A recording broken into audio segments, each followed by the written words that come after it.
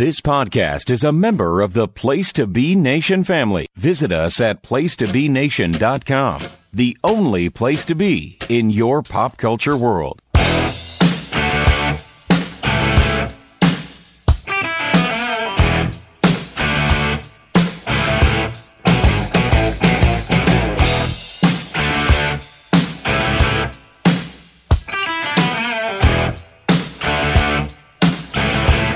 PTB Wrestling Network, friends and family. Welcome to this month's journey through courses uncharted, worlds unrefined, and probably done unorganized, and definitely unscripted.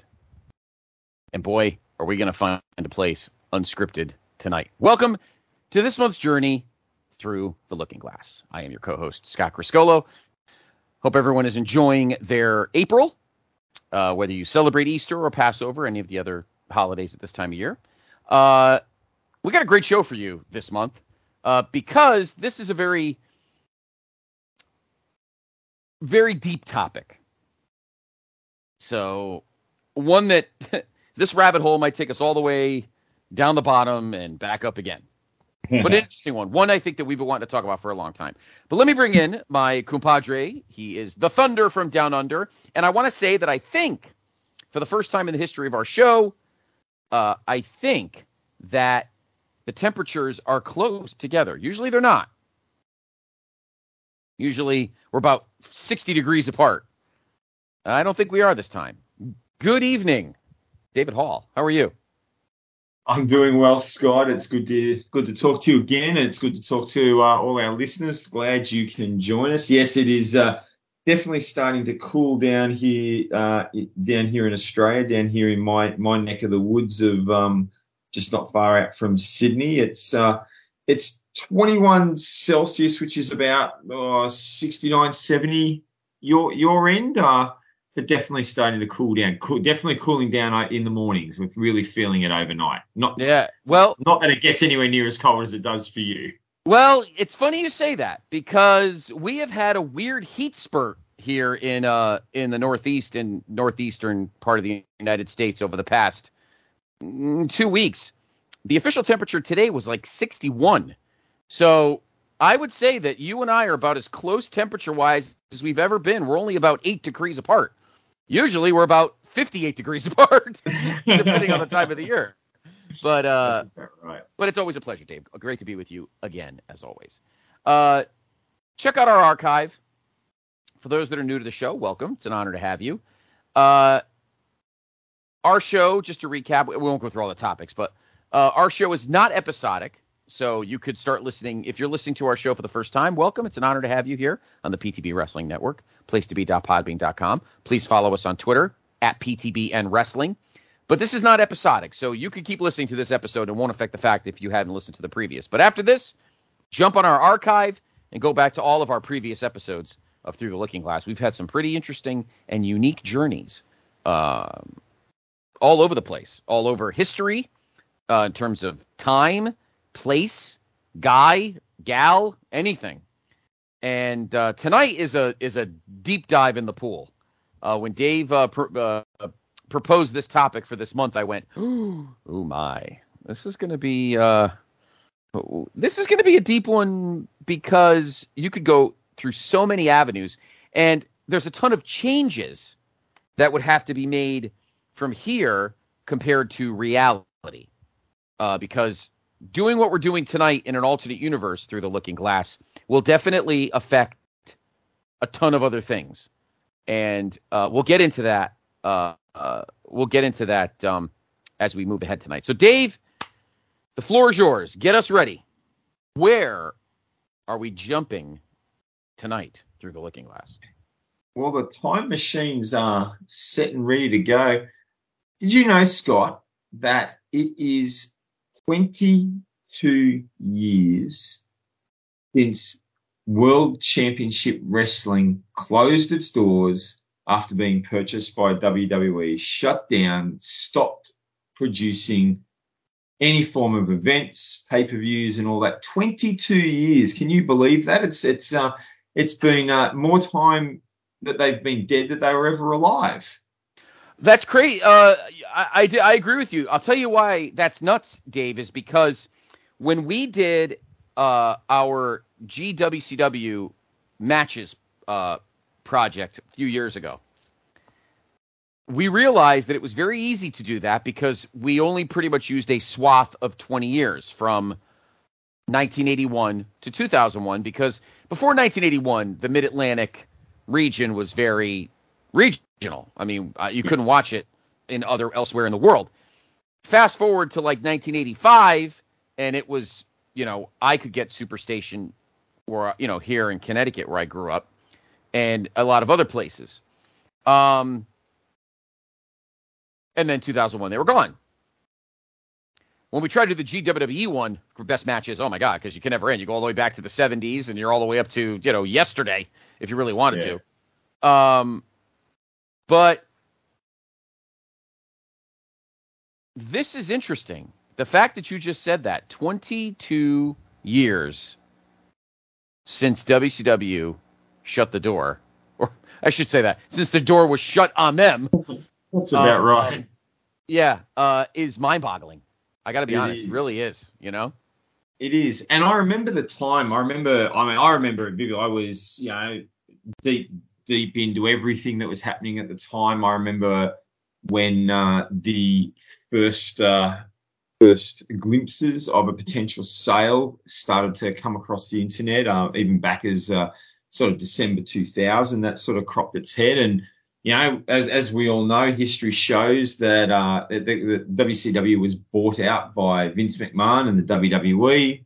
Tape libraries all there, and we've been able to enjoy the benefits of that for many years. But yes, but Vince wasn't the original purchaser. In fact, Vince sort of managed to get it as on a bargain basement when a different sale didn't go through. Fusion Media, sort of spearheaded by Eric Bischoff, they were hoping to buy it. They'd done sort of due diligence, and all the paperwork had been done, and then that fell apart when, as the history goes, I think it was Brad Siegel and at the turn what had become the merger of Time Warner, they hand the television product the opportunity to showcase on television, and so that sale basically bit the bullet, and as such, WCW merges or is bought out by WWE, and we know the story from there. But it got me wondering, it's got me thinking over the years. I think many wrestling fans have asked the question, what if WCW had survived in some manner, had not been brought out by Vince? Now, whether it was purchased by Fusion, whether it was purchased by another buyer, that's irrelevant to our stories today. But the question that we're going to look at today is, what might have happened? What might the world of WCW have looked like if it had been allowed to continue? If WCW had been purchased by someone other than Vince McMahon, and the entity of World Championship Wrestling continued to produce wrestling events throughout 2001 and into the future, and would it have survived? Would it have made it? I guess that's the question we're going to look at today. That's some of the thoughts we're going to tackle. It's as you said, Scott. This could go anywhere and everywhere, and we probably could do this. We could probably do this as a series. You could do a month by month series on this, and probably not really scratch the surface. But we're gonna give it a good go today. In one episode, we're gonna see how we go. So, WCW, Scott, were you watching 2000, 2001? I mean, we've all admitted, we all know that all of us were sort of watching the Attitude Era and Austin and Rock, and we're all heavy into that. But where was WCW on your radar at the back end of its life? Not really. Well, I mean, I did watch. I was really turned off. I think the moment that I kind of tuned out to WCW was right after Starrcade '98. That ridiculous as the storyline was, and I don't know what sense it made, but Kevin Nash, and we talked about this on our Goldberg episode, Dave. I part of me never still understood Goldberg losing to Kevin Nash. I just thought that was kind of stupid and never a fan of it. And I feel like WCW was not the same after that. Now, they did survive into 99, but it was by the time they hit 2000, they were on life support. WWF was kicking their butts every week. The product was better. You had an awesome heel champion in Triple H. You had The Rock at the top of the card. Even with Steve Austin out in 2000, you had just absolute studs in the mid card. The Kurt Angles, Kurt Angle and Chris Benoit and Chris Jericho, the tag division, Edge and Christian, the Dudleys, the Hardys. The company was on fire. And the worst thing for WCW was that WWF was doing that well. And you were stuck with the Tank Abbotts and the Huge Erection and, G.I. Bro and David Flair and just absolute crap. And then the Bash the Beach thing with Hogan and Kidman, and Russo said, "You'll never see this piece of shit here again," and just all this nonsense. And pretty much by July or August, it was already kind of starting that WCW was cooked. I remember the fall. I just read a great book called Nitro, which I highly recommend everybody read. It's about the history of WCW and the rise and fall of Nitro. And those discussions were starting, I would say in late fall, early winter. And I had no thinking that WWF was ever going to buy them. But to stay focused with your question, I was watching WCW until Starrcade 98.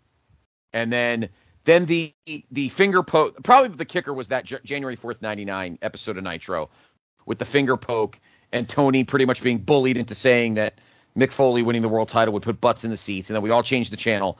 And that moment in Worcester when, when the glass broke and it was the biggest pop in the history of the business and Mick won the title, that doomed WCW. So to answer your question, I probably fell off the map after Starrcade 98 and into the beginning of 99. Yeah, it's interesting because down here in Australia, prior to 98, there really was no broadcast of WCW. We relied on the Aftermags.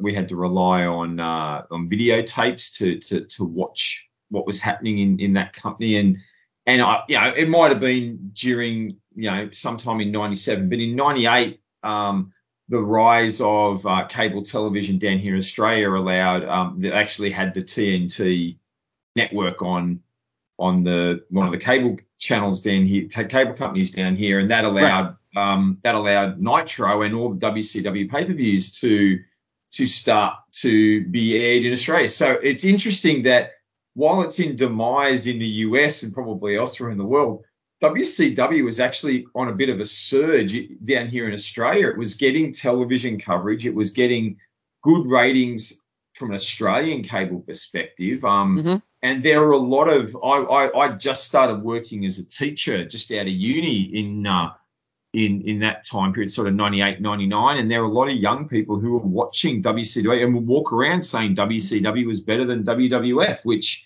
I never agreed with them, but it was there. It was out there. And so we were only just getting the being able to watch pay-per-view, these events live, and watching Nitro for the first time was a unique experience for those who watched it. Now, I didn't really, because I'd already determined that WWF was better. But having said that, 2000, you talk about, sort of Bash at the Beach and everything that happened with Hogan, and that sort of really being the start of the massive decline, although it happened from the finger poke and the end of the Goldberg streak. But right. Sort of August, September 2000, WCW toured Australia, and it was my first live wrestling event. Yep. And it was massive. They sold out those shows in 15, 20 minutes. They did shows in Brisbane, Sydney, Melbourne, 2 shows in Sydney, 2 shows in Melbourne, 1 in Brisbane. I think there was 1 elsewhere.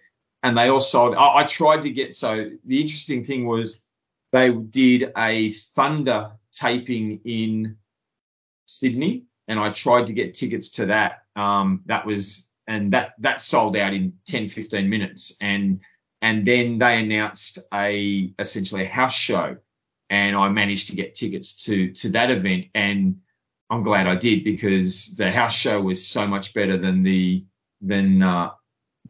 television product. So, but yeah, sold out, massive tour down here in Australia, infamous for Juventud Guerrero losing his mind on drugs and in a hotel down here and being kicked out of the country. But it was a big resurgence in Australia. But I don't think, you can't run a company on one tour. WCW certainly learnt that. And it was building here, but it was never something I was much like you. I was probably about 12 months later. Everything that happened around Bret. I think Bret's, the whole Bret Hart Goldberg storyline, I sort of really got caught back up in Bret Hart's quest for the WCW title. And I watched that Starrcade 99 and I thought, oh, here we go. And then I didn't like the end. And then, Bret had his concussion and just everything went to pieces. I felt January 2000. And I stopped. That was it. I was done. WWF only after that point was really where my focus was. Mm-hmm. So it was. It's just interesting comparing the worlds. Oceans apart gives different dynamic of how the company was going. But I certainly remember, as I said, when the sale happened. It caught me. I must admit the Fusion sale stuff was all over the internet for a couple of months. It was the builds and it's going to happen. And then it fell through, and then it just came out of nowhere that Vince had bought it. It literally felt like it came out of nowhere. One day I went online and it was Vince has bought it, and by the end of the weekend they were announcing it on Raw and Nitro. I remember the same thing. Like the Fusion thing was going crazy. Pretty much after January, like probably mid to late January, it was really getting hot and heavy. Then sometime in, I guess, early March is when I think the Fusion fell apart. Maybe it was late February. And one random day, that Friday before, so that would be what, March 23rd. Because it was the Friday before that famous Nitro in Panama Beach and the Raw in Cleveland. So March 23rd, 2001, I was at my girlfriend's house in her basement, and I was going on the internet. She was, I think, feeding her cat or something, and I'm like, oh, I'm gonna go, check my email. And email 2001, how rudimentary. And my Hotmail, I was checking my Hotmail. On your dial-up. Yeah, and I went on WWF.com because I heard there was a sale on WrestleMania merch. So I said, "Oh, cool! I feel like getting a WrestleMania shirt." I wasn't going to Houston, of course, but I wanted to get. I love the poster with Rock and Steve's faces above the Astrodome. I always thought that was a cool poster. And then right on the front page, WWF has bought WCW, and there was the WCW logo. I crapped myself. I literally I did not know how or what to think. I'm like, oh my God, the war is over. Now, take into account, Dave, that ECW was done at this point for probably about a month and a half, because I don't think they had a show in January, and they had a show and then they had their last show in March. Yep. So they didn't really have anything in between, but they just closed their doors as well. Yeah. And Paul Heyman pretty much showed up that week because he obviously was Paul debuted sometime in the beginning of March because Jerry had gone walkabouts because they'd fired the cat. Yes, the cat got fired, and Jerry was defending his wife. So Jerry quit. So Jerry's last show was No Way Out 2001, which incidentally is one of the greatest secondary shows of all time. And I don't care what universe or looking glass you're looking through, that show was amazing. So ECW we had already but you see, ECW we knew was in the toilet. That was not uncommon knowledge. Yeah. But we, as wrestling fans, pretty much thought somebody was going to buy WCW and keep it going. But then when that Friday afternoon in my girlfriend's basement in the lush town of Orange, Connecticut, I saw that front page and it said WWF scratch logo has purchased WCW. I was stunned. Why wouldn't you have been? It just, I don't know what's going to happen. That weekend was just, we were breathless with anticipation. They did the last Thunder that previous Thursday. And then we get to Monday in Cleveland for Raw, and Nitro is in Panama City, and that was just, it was surreal.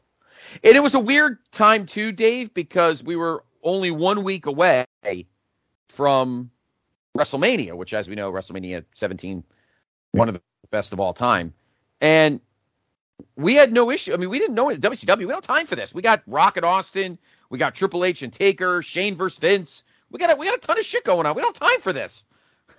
How do we have time to wrap our heads around the fact that WWF now won the war, and we had the Appomattox Courthouse at the end of the Civil War, and the American Revolution, I guess. I don't know. I had no idea how to react to, this. No idea. I honestly had no idea.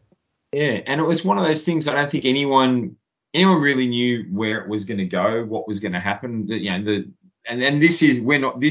episode is not about, we're not doing anything about the invasion, but the original talk was that everyone believed it was, and the talk coming out of WWF was they were going to run it as a separate company. They were going to keep it as its own entity, and unfortunately, due to various circumstances and events and Vince McMahon's opinions, and clearly at the time that they were the only ones that mattered, WCW didn't continue in that vein, and we all know the invasion happened, but it really was at the time, what's going to happen here? What is going to happen? And I mean, you've heard interviews with the WCW guys who were at that last Nitro. They were very much, we don't know what the future holds. We had no idea. Even the guys whose contracts got picked up, they've talked about the fact that they didn't know what was going to happen.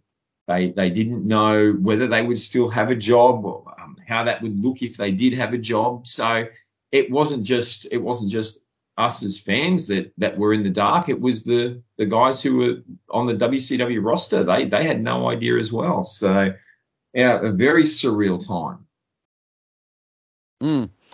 I mean, what was going to happen was was it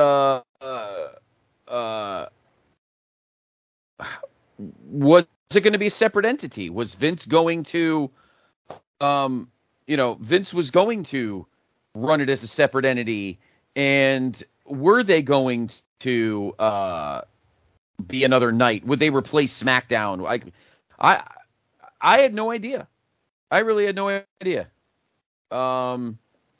It was, what a time in wrestling, Dave. I mean, we had for a good 8 years, from 1993 to 2001, we had 8 years of three companies: WWF, WCW, and ECW.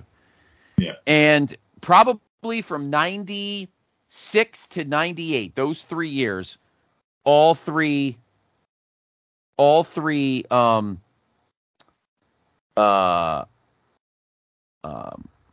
all three companies were thriving at the same time. That was, Absolutely. I mean, it was crazy. And then by 99, obviously WCW and ECW, that was all about money. Well, ECW was about money. WCW was about politics involving the networks and Turner and all that kind of stuff. But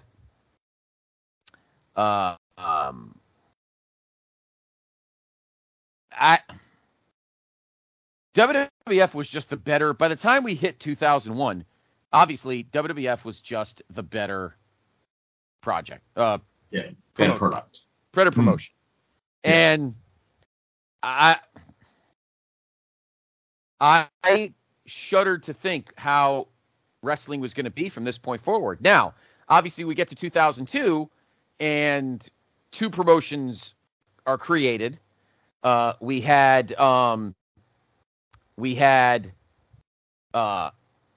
TNA, which, in my opinion, was the new WCW, and then Ring of Honor, which seemed like the current, like a new ECW, except not as extreme, but same thing.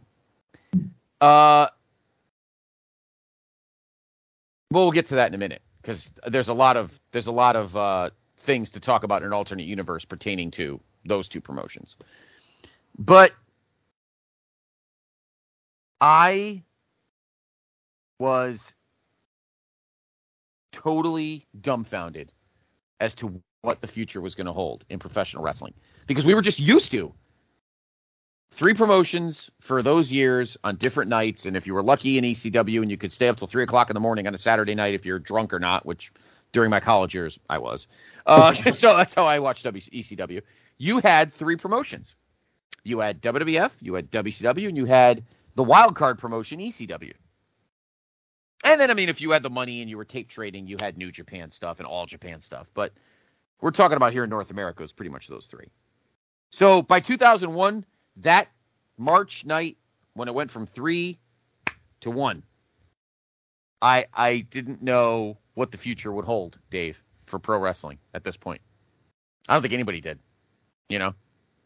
No, I don't think I agree with you. I don't think anyone had any idea, and you know, we've seen how it all developed over time. But today we're gonna take a look at maybe what could have happened. What could have happened if WCW didn't get bought by WWE, as I said. What could have been done, and to go on this journey, Scott Criscolo and David Hall are going to take on the role of essentially head of talent relations and head of booking, and we're just going to give you some possible thoughts, some ideas of how the direction may have gone, and perhaps if this had, whether or not this might have allowed a company to thrive again. I don't know. And we're going to do it probably more. We're not going to do a month by month, because we're not looking at every week's TV. That's not what we're going to do. We're just going to give a bit of a broad overview, some broad strokes. We're going to take a couple of things as an assumption.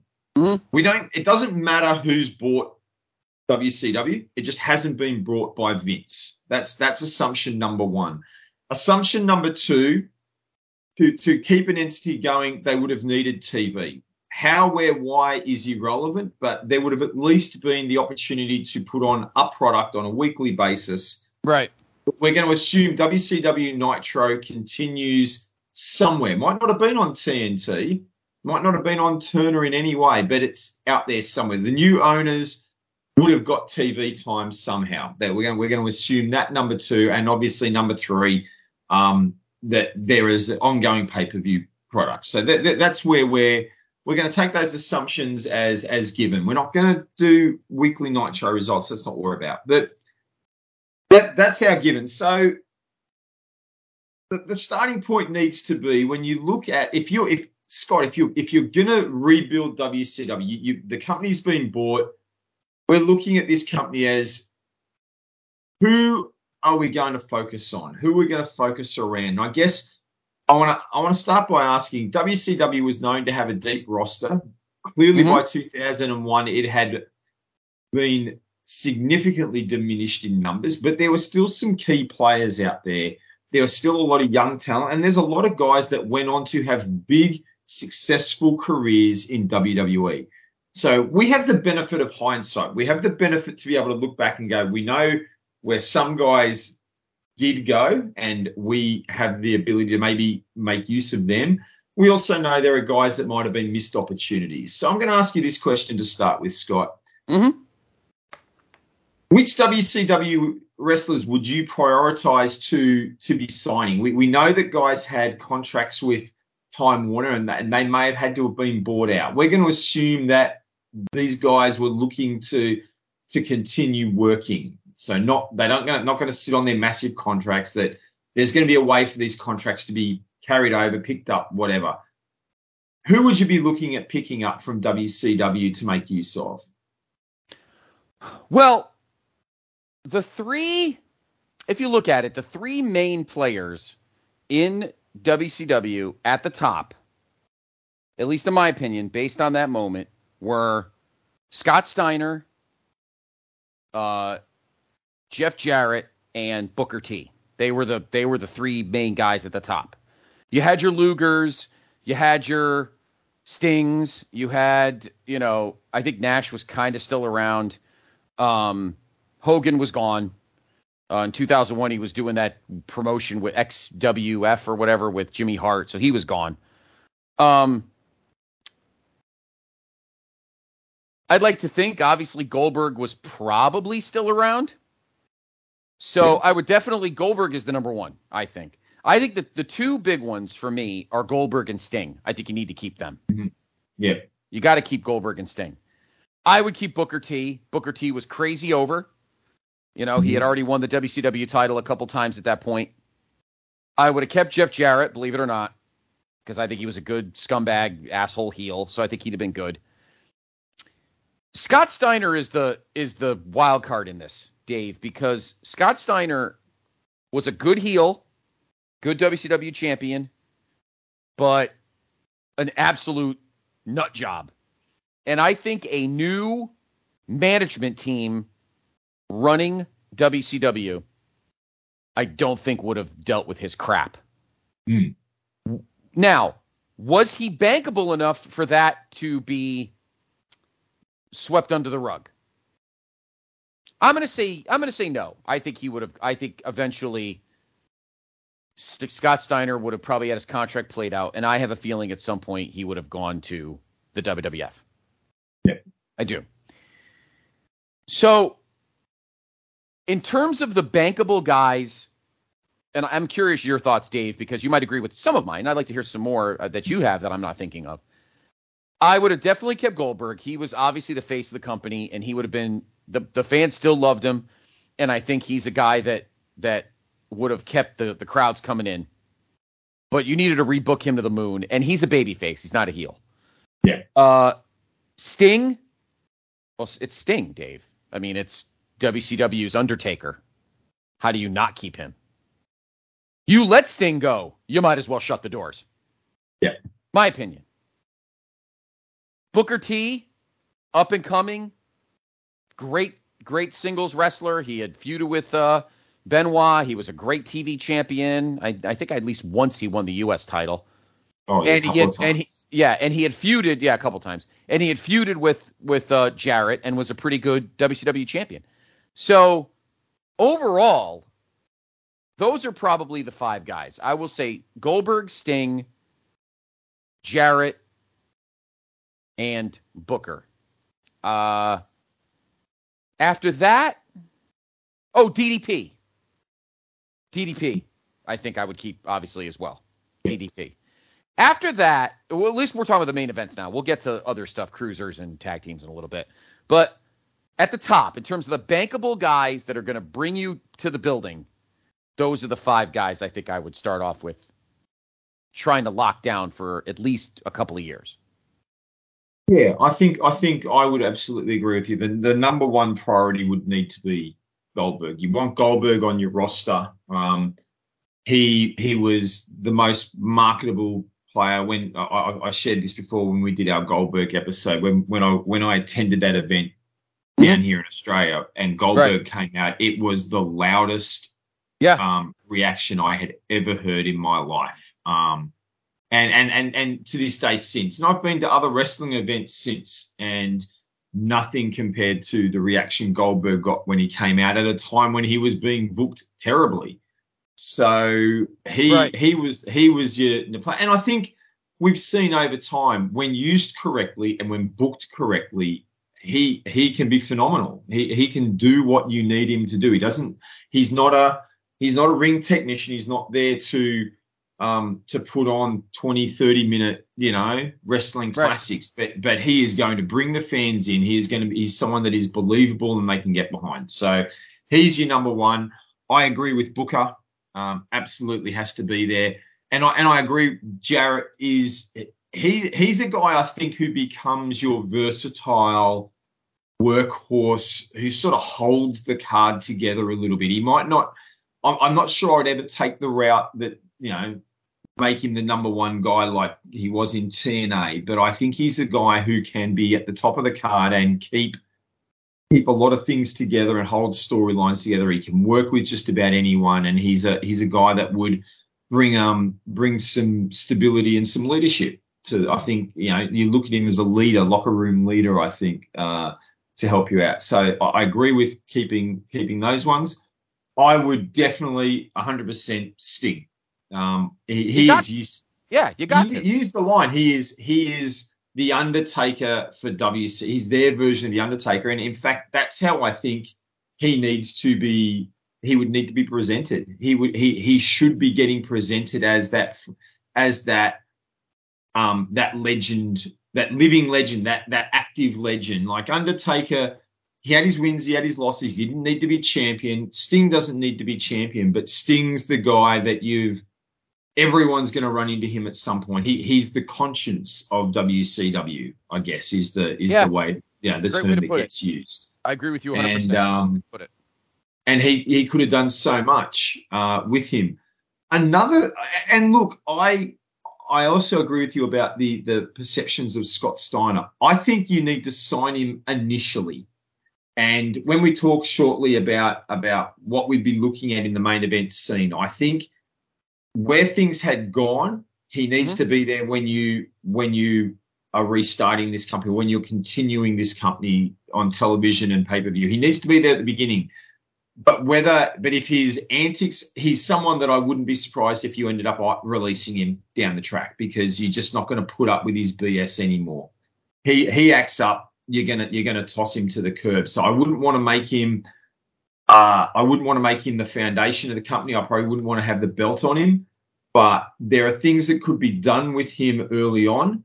And if he behaves, hey, you can, he may be able to become more valuable down the track. But I think he was a hothead at this time. He was unpredictable, and you really weren't going to know what you're going to get. The other guy I'd look to sign up, not necessarily to be an in-ring talent a lot of the time, but I think Ric Flair had a lot to offer, and we've seen in WWE he had a lot to offer as a character, as a performer. He's a guy that you could have put in a few different roles, whether it be an authority figure, a manager, someone bringing up guys, the grizzled veteran who has those occasional matches. I think Ric Flair brings that legacy element that allows you to tie all the way back to the beginning. I think that's another guy I would probably look at wanting on the roster to do something. Most likely, probably more of an authority figure, or almost the way he came into WWE, that authority figure who's the people's boss. I think it would work well for a while, and then you could look at him doing similar what he did with Hunter, finding a guy who he's going to build as the future main heel. Whether I think you could do a very similar role that he did there in WCW, but I think he brings legitimacy to the legacy of the company, and I would want to have him as well. Yeah, I'm sorry. I feel I'm sad. I didn't think of Ric Flair But here's the thing about Slick Rick. In our universe, Dave, is he having the same kind of moderate mental problems that he has in our Prime universe? Because, as you know, when WCW closed, he was pissed off. He was not in shape. He was emotionally wrecked. So, in this alternate universe, is that still a thing? If the answer is yes, I think the answer initially would be yes. You'd have to assume there are things he's got to overcome. But I think if you've got the right management structure in place and you are getting his input, I mean, a lot of it comes down to, like you said, how he was presented, how he was used. He really was, his legacy was tarnished so much by Bischoff and Russo and everything that happened with Nash and Hogan.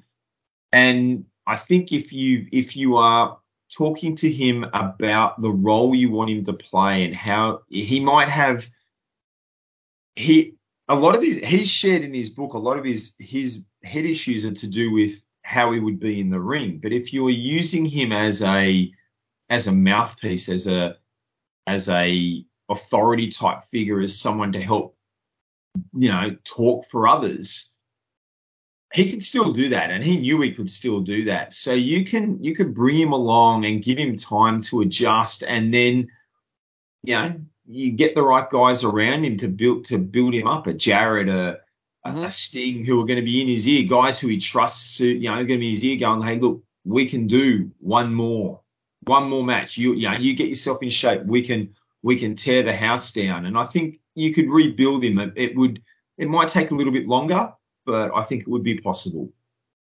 Yeah, I agree with you. And Flair, at this point, you're curious about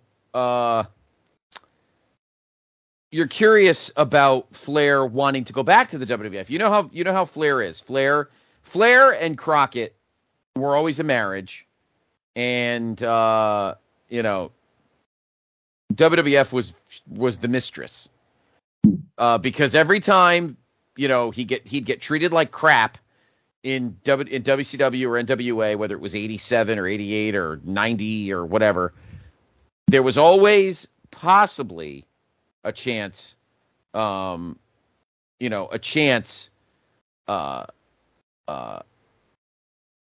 he could go to the WWF, but eventually he would go back to WCW or NWA, even if he knew he was being treated like garbage.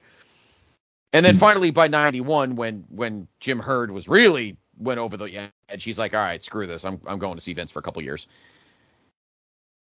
So in 2001, the question would be, how much more does Flair have left? And here's an interesting one, Dave. Like you said, guys would help him out, and he would put guys over and such. But would the Booking Brain Trust, which I guess you have tasked on us, on you and I, which I approve, would he eventually go back to being the man? Would he eventually be world's heavyweight champion? Would we book him at the top? And I would be torn on that, because on the one hand, it's Slick Rick. But on the other hand, 2001 Slick Rick is not 1985 Slick Rick. So he's not even 1995 Slick Rick, maybe. Could he still go? Of course he could. He was going until 2008 when he retired. But is he a guy that would eventually be needed to become world champion again, or to be a valuable commodity? You know what I mean? Yeah, I'm not sure. I'm not sure that you'd ever be looking at him as a long-term player. I think those of you who've been listening to us for a while, we tossed around some ideas a few episodes ago about Ric Flair's retirement, and right.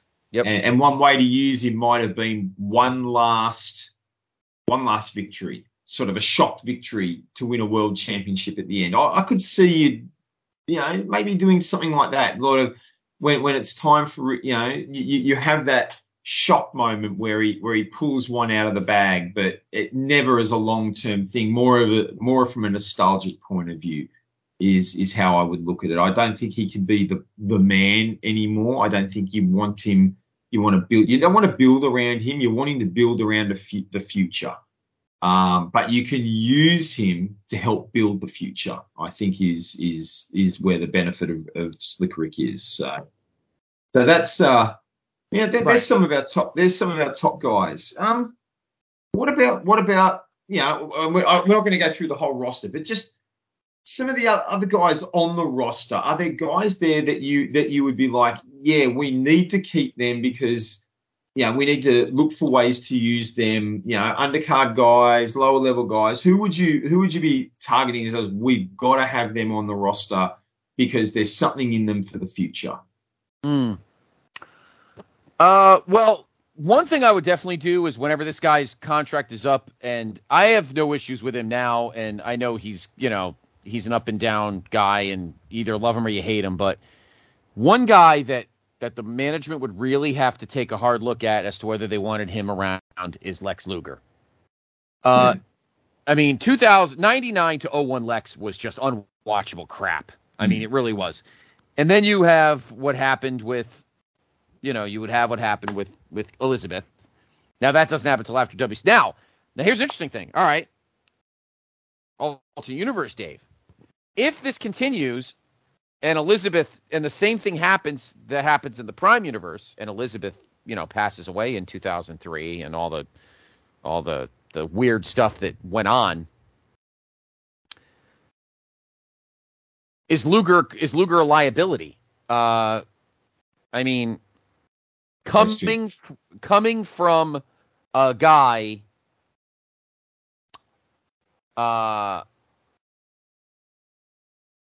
who was not the biggest Luger fan in the end. I don't know, and if we're in charge of the booking, I don't think there's any room for Lex Luger, to be honest. Another guy that I would probably have gotten rid of, because even though he had a good-looking build and everything, a guy that I probably would not have kept around was Buff Bagwell.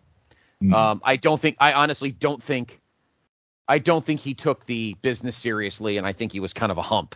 So what they did to him on that Raw in Tacoma or SmackDown in Tacoma, I would do too. I kind of dug Vampiro. That's a guy I would have kept around. Kind of dug his character. I like Vampiro.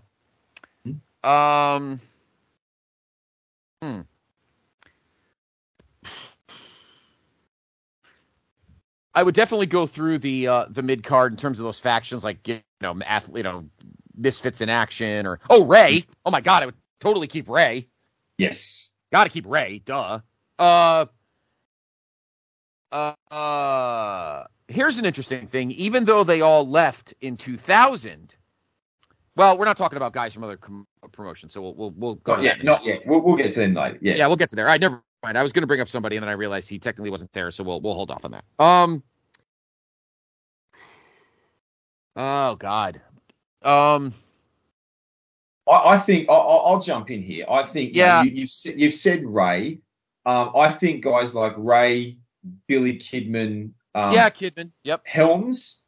I think what Helms did in WWE and the use of the Hurricane character, I would have loved to have seen that. Given I think Helms demonstrated he could do a lot in the ring, and whether it's bringing the Hurricane character to life in WCW or not, I think Helms would be that. They're three guys that you would probably look at building the division, the cruiserweight division around. Ray and Ray, we know, can go on to do other things down the track, and whether cruiserweight guys get built into the other parts of the roster. I mean, that's all future booking as well. I think at the time, now I know in hindsight they never really made it in WWE, but at the time, I think three guys had a lot of potential, could have possibly been used. The Natural Born Thrillers, Sean O'Haire, Chuck Palumbo, Mark Jindrak. I think those three guys at the time, they were viewed as having potential. Clearly, WWE thought they did because they tried to use each of them several times. I think image and various factors played in there. But they'd be three guys that I'd be looking at keeping and seeing if you can do something with them because they're future. They're guys that you can maybe build into in the future. I always liked Lance Storm's character in WCW. I thought he was tremendous with what he brought when he came over from ECW.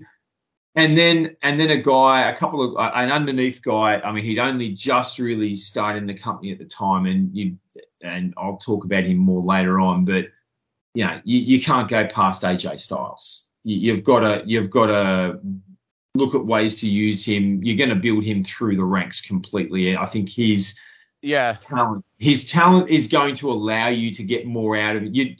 You're going to see him as, well, we can do a few things with him as a cruiserweight. He only just joined the company and obviously was impressing, but when the company goes under, I think you're going to sign him and a couple of other underneath cruiserweight guys as, well, we've got to have our next generation of cruiserweights, but then we know what AJ becomes. I think he becomes a guy that you're going to get a lot more out of than you thought at the time. Right. But AJ, they're guys that I would look. Yeah, let me just mention AJ for a minute, Dave, because that was a guy that I was not thinking of yet because I know eventually we're going to get into like guys that are kind of floating around. I know AJ was kind of bouncing around in 2000. I know he was still kind of mostly in the indies, and he did have a cup of coffee on like Velocity. He was primarily working in NWA Wildside, which by late 2000 was actually a development territory for WCW. They had a lot of their under contract guys down there. And AJ Styles was one of the guys that was put on a contract because of his work down there. And just at the very end, he came on. He had a few TV appearances, even got as a tag. It was him and, is it Air Paris, Air Stud? Something Air Raid or whatever they were, but they were that in that cruiser tag division they were being brought in, but they got some TV time. The last couple of episodes right before the company shuts down, they're starting to get TV time, and then the company goes under. So there was something in them. They were looked at as potential future guys. Yeah, I'm looking now, trying to see. Let's see. Air Raid. Yeah, it was him in Paris. Yep. Air Paris. That was his name, Air Paris. Yeah, was his name Air Paris? Yeah, it was Frank Paris. Yep. Went by Air Pace 43. He's from Georgia too. Yeah, they were Air Raid. And Zer Styles and Air Raid. The team's gimmicks saw both men dressed in G-suits, with Air Raid also appearing on Thunder on the March 5th, 01 episode of Nitro. They were entered into a tournament for the newly created WCW Cruiserweight Tag Titles, but were eliminated in the first round by Elix Skipper and Kid Romeo.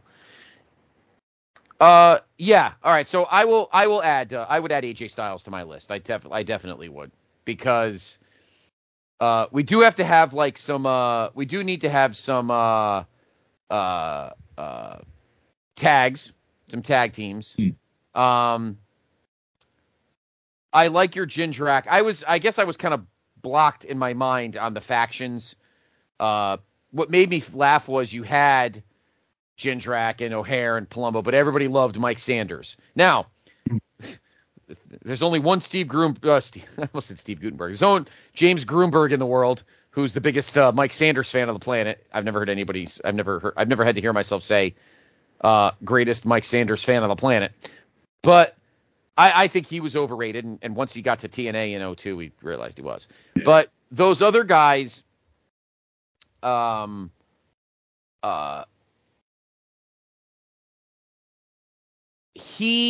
those three guys, those big dudes, definitely would have been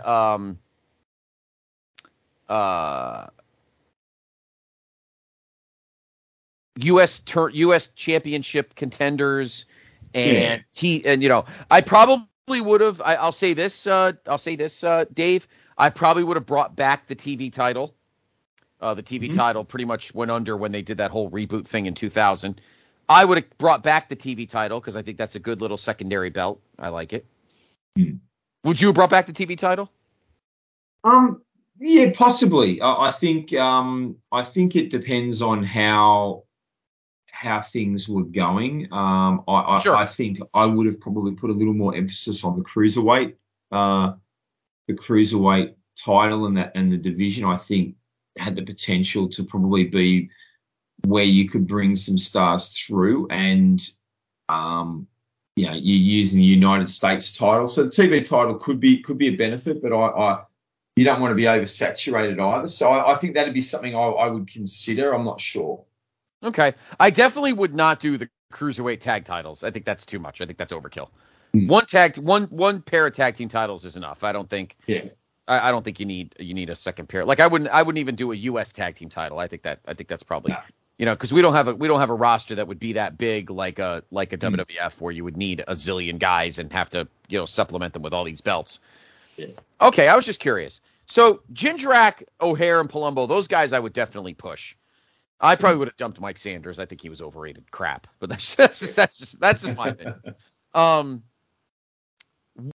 Guys like Hoovy, Ray, Psychosis. I would have definitely kept those guys around. I'm trying to think of what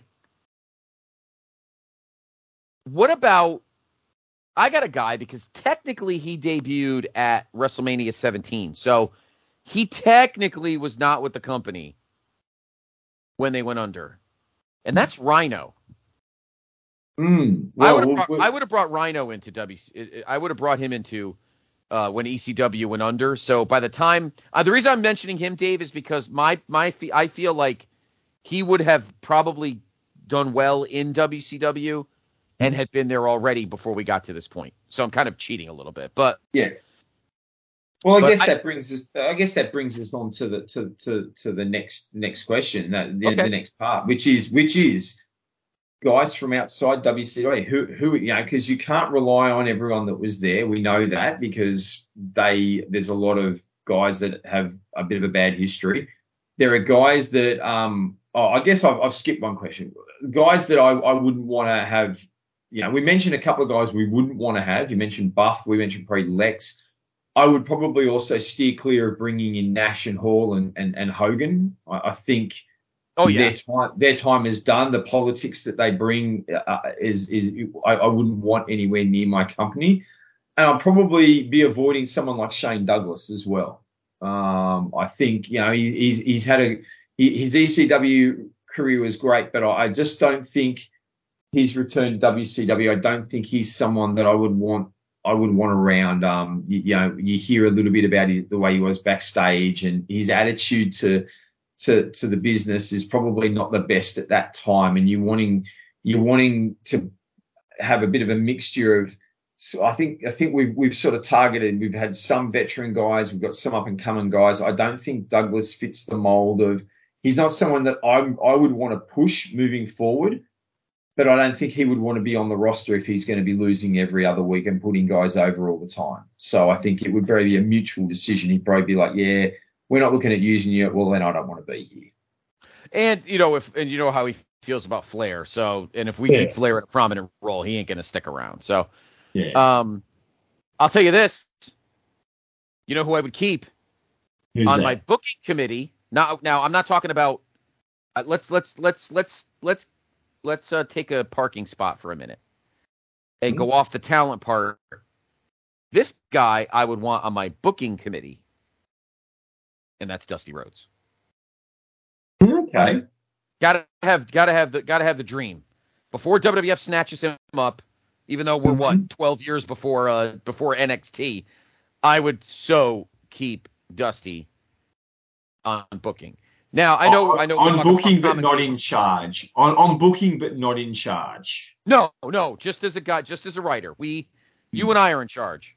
Yes. Dream, you got to answer to us, baby. That's right, baby. Yeah, I think we need Dusty because I think we need to keep the. Yeah, do we need some fresh some fresh thinking? Yes. But do we need do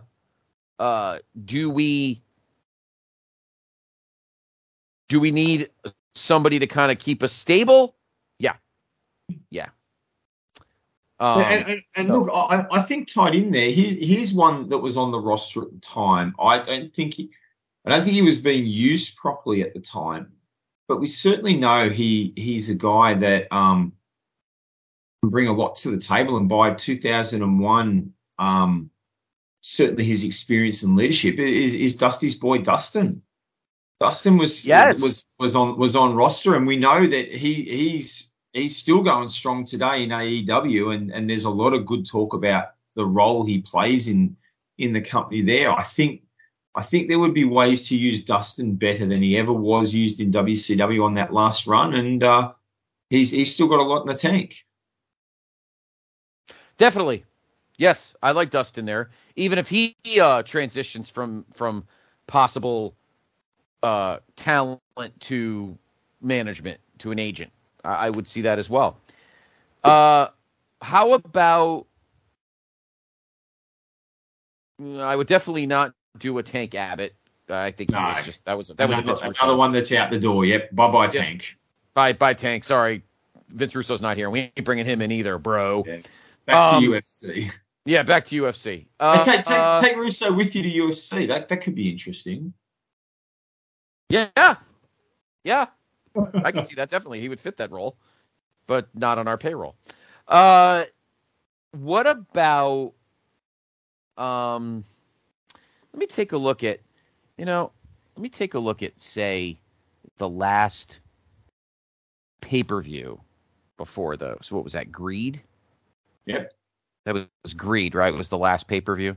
Yep, Greed, March 18th. Yep, March 18th, 2001. So you look, Shane Hell, let's see. So you got Jason Jet, Kwee-Wee. I would definitely keep Elix Skipper. Mm-hmm. Kid Romeo I was 50-50 on, but I liked Elix Skipper. I'd keep Kidman, keep Ray. Sean Stasiak? Yeah. What about a guy like Bam Bam Bigelow? I think he falls into what I was suggesting about Shane Douglas. He's a veteran talent, but if you're not looking at building around him, do you really want to be keeping him on the roster? And maybe, I think I'd be looking at he'd be probably more likely to give him a chance to go back to Japan and do stuff in Japan rather than have him putting guys over left and right on a roster moving forward. Yeah, you're probably right. How about, I got a great guy. He's on one of these tag teams. How about Lance Storm? Yeah, I said that before. I said that Lance, I always liked his character. Yeah, I like Lance too. You did say Lance, my bad. Here's two guys one guy I definitely would not have him. You might have a different opinion. I wouldn't want Conan. I was never a Conan fan. I don't think much of his in-ring talent. I never liked his character in WCW. I wouldn't want him anywhere near my company. Yeah, you mentioned Mike Awesome. He's another one that's kind of an untrustworthy head case. I don't know if after what happened in 2000 with him and taking the ECW belt to W, I don't know if I want to deal with that kind of crap either.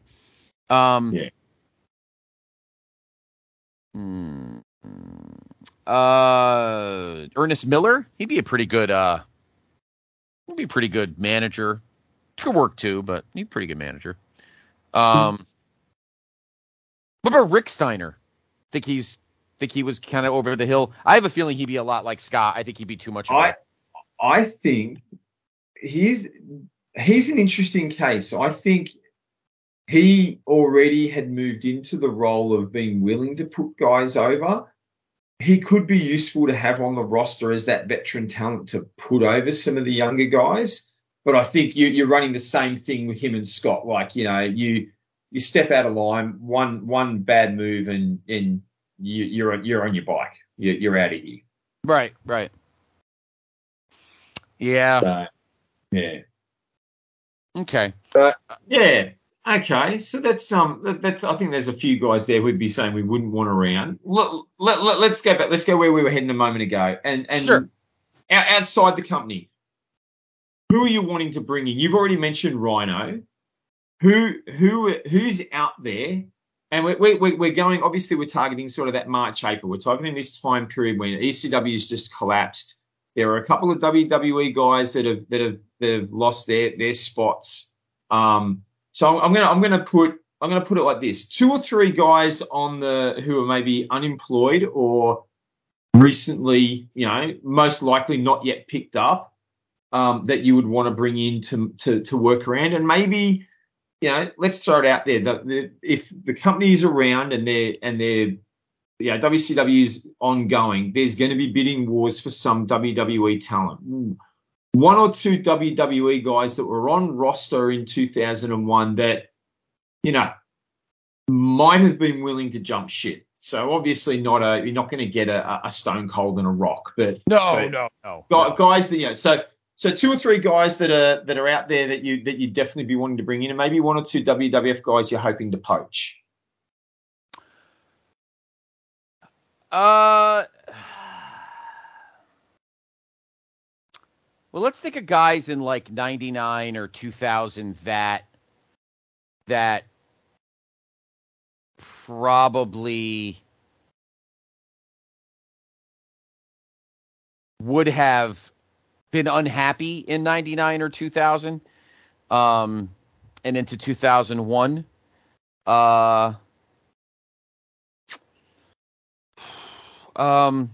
Maybe a guy like Test. Yeah. Test might have been a guy that maybe thought greener pastures could have been in WCW. Yeah. Maybe.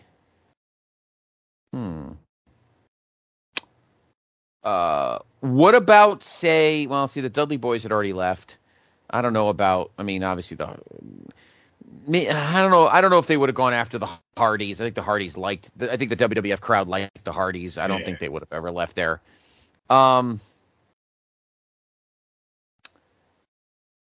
Yeah. Who was unhappy or who was useless? And do you think a guy like a Raven? Oh, the Raven was already in WCW, and we know how that went. Yeah. How about a Hardcore Holly? Two guys that I would look at maybe throwing money at. Not so much from they're unhappy, but 2 guys you might have been able to entice over might be Edge and Christian. I don't say that they would, because we know that the careers that they had, right. But sort of moving into 2001, they've done the tag team for a couple of years. They were probably not yet quite ready to be moved up by Vince, but they might have felt they were ready.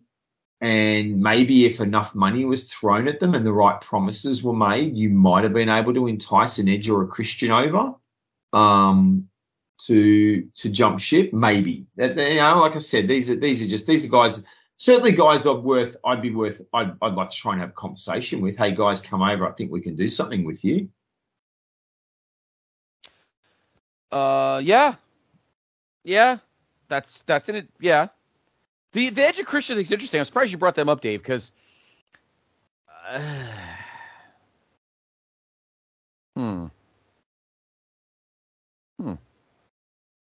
I feel like Edge would be very loyal. Christian, I don't know, because Christian always, I think, got a feel from the company that he was never in Edge's level. I think they always wanted to. I think he always wanted to be a WWE guy, and I think they felt Edge was his own guy, and he was a future star. And Vince always kind of thought Christian was kind of like a secondary. Christian, I could easily see as somebody who could definitely thrive in a rejuvenated WCW. Yeah. Maybe working with Jarrett and being like a cleaner,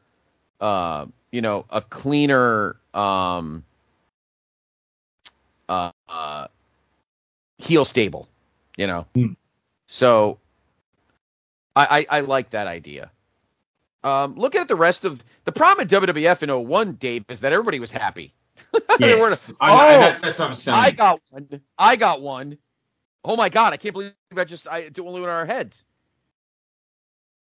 if we're establishing, I might be going off the path here a bit, Dave, and tell me if I am. Thinking about a women's division. I think you know where I might be going. You want to talk about somebody that needed a change of scenery in 2001? China. Yeah. China would have gone to a rejuvenated WCW in a heartbeat. I think you're right. I think, and it doesn't need to be a women's division. She's proven she can go with the men. I think as a character and as a personality, she brings something to the mix that you would want to pick up. So I like that thought. Throw some money at her and see if she comes. I think I agree with you. There's a lot of guys that, 2001 WWE roster really is on the up. There's not a lot of guys that are probably on the downward spiral, but China is someone I think who would benefit from a change of scenery. What about outside? I mean, my number one target would be Rob Van Dam. Yeah, definitely.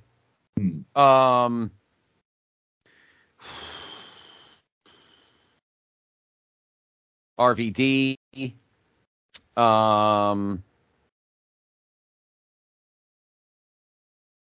I would think perhaps maybe we start poking into Japan, because All Japan kind of hit the toilet, and New Japan was kind of in a transition stage. So maybe there's guys like a Hashimoto. Was he still alive in 01? I think so. Maybe a Muda. I know he's older, but he's a commodity in WCW at that time. He's a commodity. I like the idea of Muda because he's a commodity that has the history in the company. Correct. He certainly by 2001, 2002 was becoming one of the top guys in Japan. So he's a guy you could bring over and use him correctly. You could really use him at the top of the card. As a main event player. Here's one for you, not contracted to anyone at the time, but certainly recent enough in WWE that could make a name value. What about Ken Shamrock? Well, Kenny kind of vanished, and we all know where Kenny would go in 2002. So I like I don't think you're too off with your thinking there, because we're thinking of guys that left in like 99 and 2000. I like that idea a lot, actually. I like Ken Shamrock. What about a guy, we're trying to think about guys that left in 99 and went to WCW and then maybe didn't go anywhere else. Trying to think of some other ECW guys.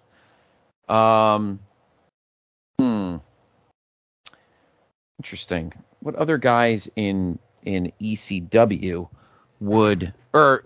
that didn't go anywhere? I'm going to do this, Dave. I'm going to go to, let's see, Victory Road 2004. I'm looking at the first pay-per-view in TNA, because we're going to talk about that in a minute. Yeah. There's guys like Monty Brown, guys like Petey Williams, some of these indie guys that were kind of floating around, and didn't have anywhere to go yet. Ron Killings. I like Ron Killings. But he was still K-Quick in WWE in I thought he left in 01. How long was he in 01? Because I'm watching one of my chrono watches. I'm in November of 01, and I thought he was gone by then. No? Yeah, but he might have been gone by November, but I'm just popping back into, I was in historyofwwe.com, and in, around the time of WrestleMania, K-Quick wrestles the following night. He's on Jacked. He's getting victories on Jacked. He's wrestling on on Raw and SmackDown. So he's still with the company in April 2001. Wow. That's crazy. I thought he was gone. Actually, I'll tell you a WWE guy who I would throw some money at. and this is from a different perspective, but in 2001, if I'm rebuilding WCW and I'm rebuilding the cruiserweight division, I'd look at trying to bring in Taka Michinoku. They were done with him. Like the Kai and Tai were just jobber tag team by early 2001. He was looking to get out of there. I think if you brought him over, you could turn him into that showpiece of, one of those, a new player in the cruiserweight division in WCW. I think he'd have a field day working with some new talent. I like that idea. I think we're definitely talking about, keeping the cruiserweight division strong. So I think Ataka would be that'd be a nice choice. I think a guy like a Great Sasuke, because he kind of vanished in '97. He was part of that kind of situation, and it didn't work out for him. How about some of these guys that were kind of in the indies that would end up in what would be TNA? Like, where were guys like Bobby Roode? Like, where were they in 2001? They were still coming up. I think they were still cutting their teeth in the lower indie circuit. I know that Chris Harris and James Storm were on WCW developmental contracts when the company went under. Right. And they certainly had pretty good TNA careers. They did. And I think they'd be a great tag team. I think they could be a team we would boost up, and they could be a new dominant babyface, I suppose, tag team that could end up turning heel throughout the next couple of years in WCW. I like that idea. I would definitely go for a Bobby Roode and a Petey Williams and some of those guys. Here's an interesting thinking, Dave, considering about poaching. Now, obviously, OVW was contracted to WWF. But if we had good enough scouting and we went down to Kentucky and we're looking at Brock Lesnar, we're looking at Shelton Benjamin and John Cena, Randy Orton, Batista, and you think to yourself, wow, we can make these guys kind of cool, and they're making shit right now.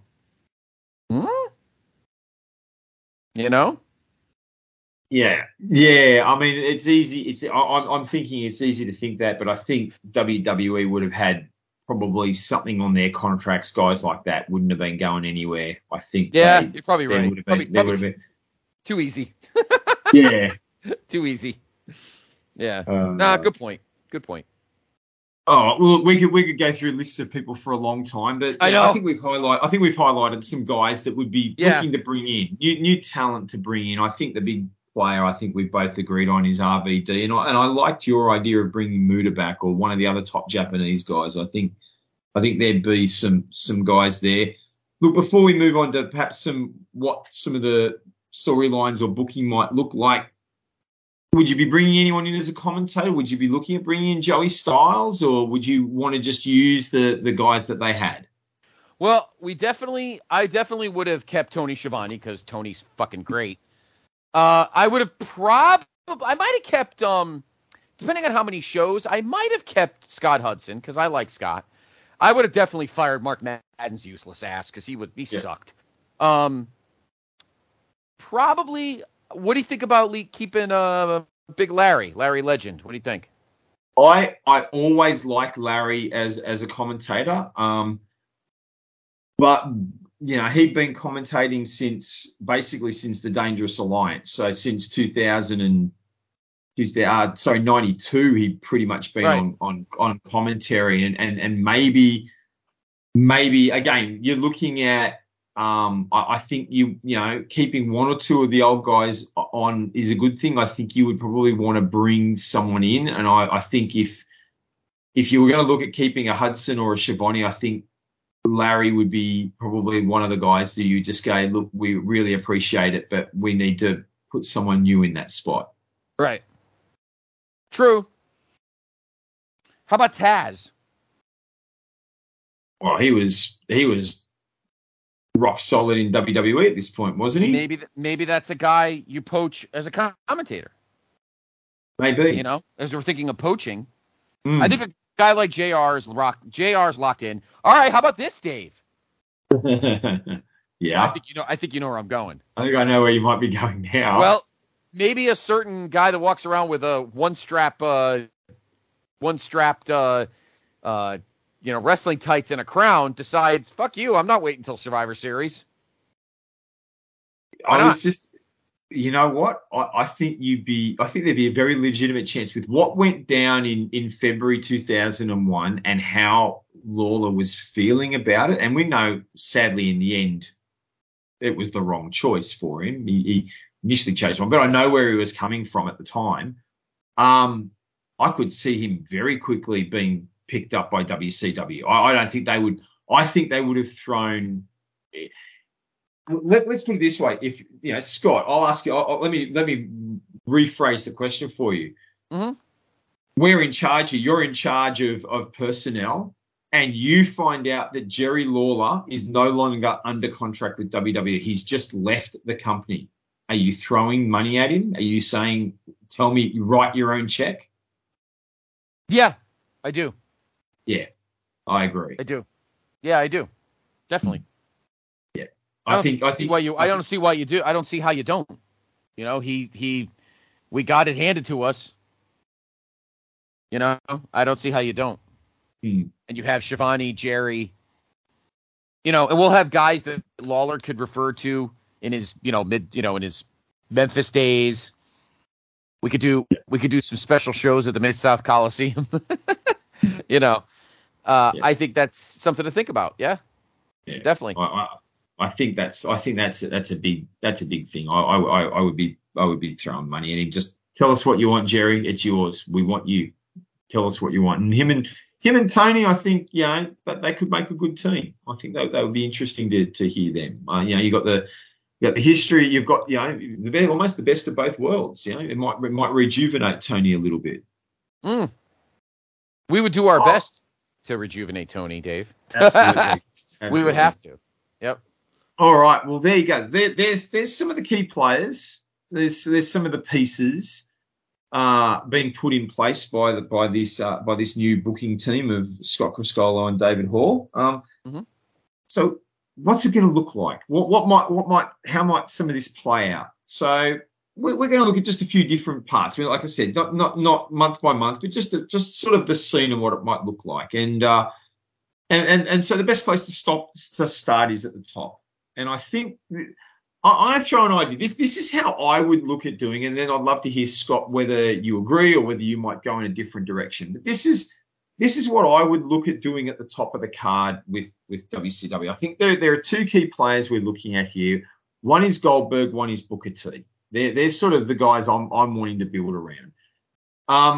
So I'm going to start with Booker T as world champion, because I would have the belt on. I know Panama City, I know that was a WWE thing. We'd probably look at having something done similar before the transition of ownership. I would get that belt on Booker T as quickly as you can.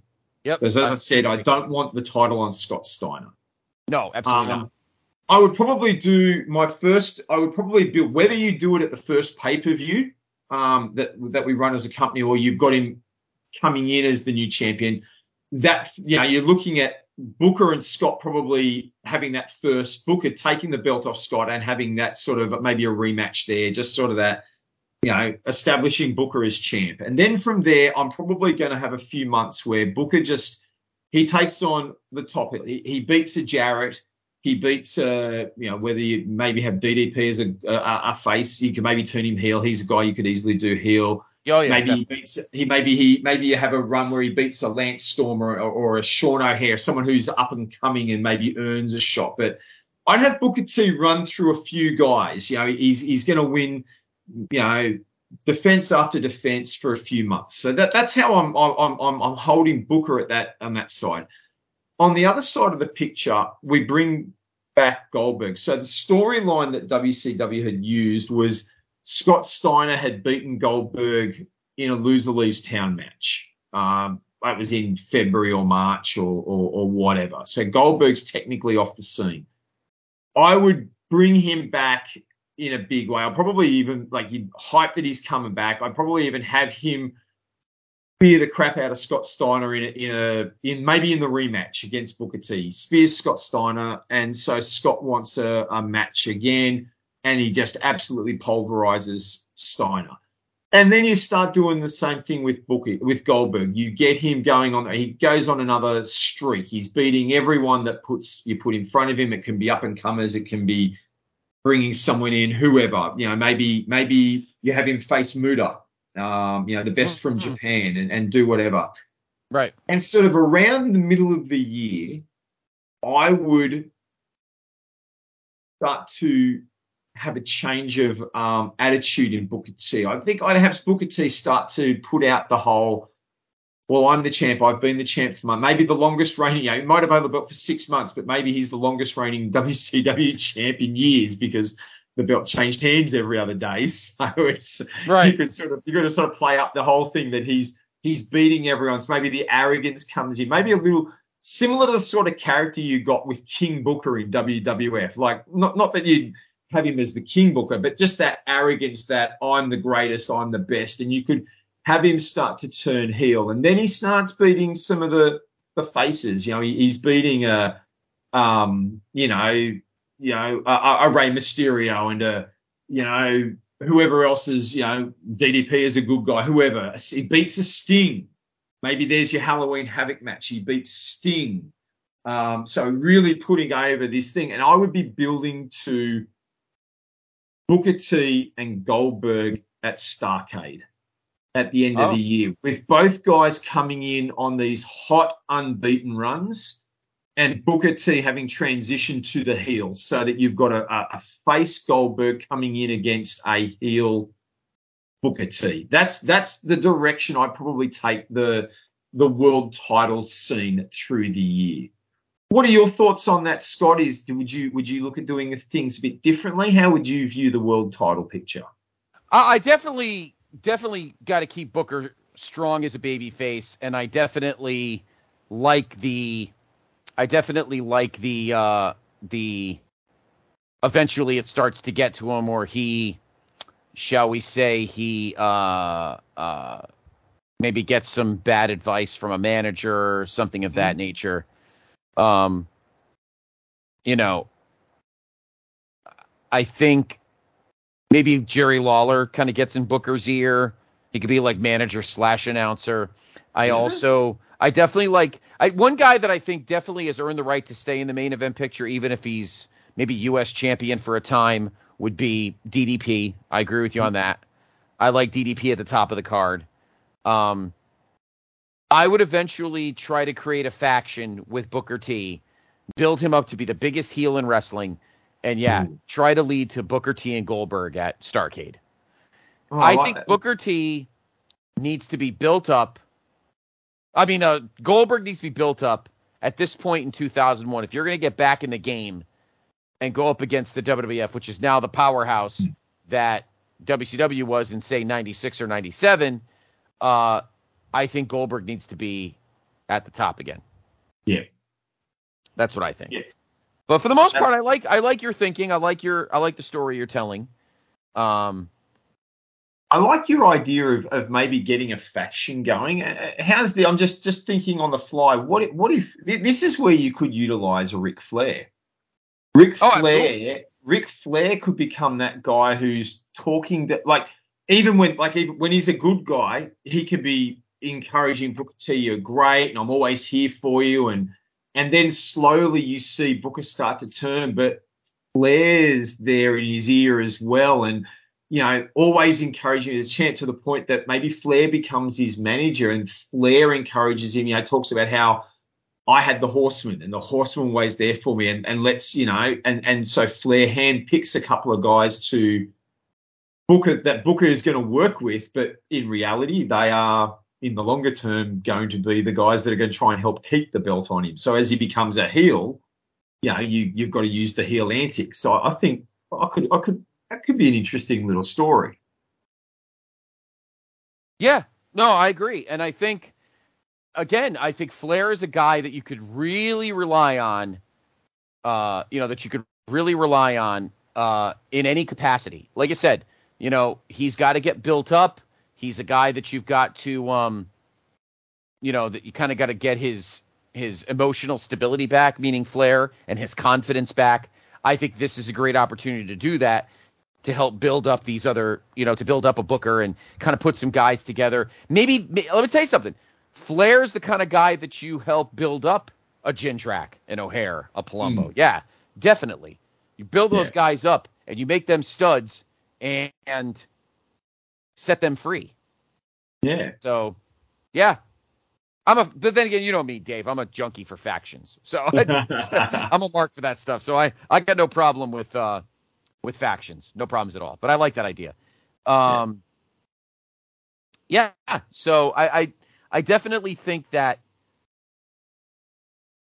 DDP, like having Booker at the front of this faction to go up against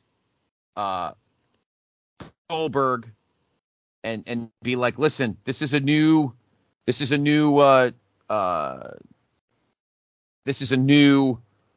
WCW Goldberg. Bischoff's not here to coddle you. All right.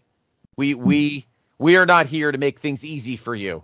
All right. We're not going to do like Eric Bischoff did and give you cupcake opponents like Kevin Nash. Start needling and be like, and then, just become you become that. Remember last year we were doing the whole Millionaires Club? Well, you're the millionaire now, Goldberg. And I, Ric Flair, have the new blood. But you spin it to where Goldberg's not any of these things, and Ric Flair is just trying to pull the wool over our eyes. Yeah. And you build all year to that point. Now, I would be careful about some other guys' heels. I think DDP is a great baby face. Yeah. And maybe there's your turn. Maybe he's the guy you use to turn Booker T. Like DDP maybe earns a shot, and that's when Booker T goes heel, goes full-fledged heel, is in a match against DDP. Yeah, I would do that. Absolutely. Yeah.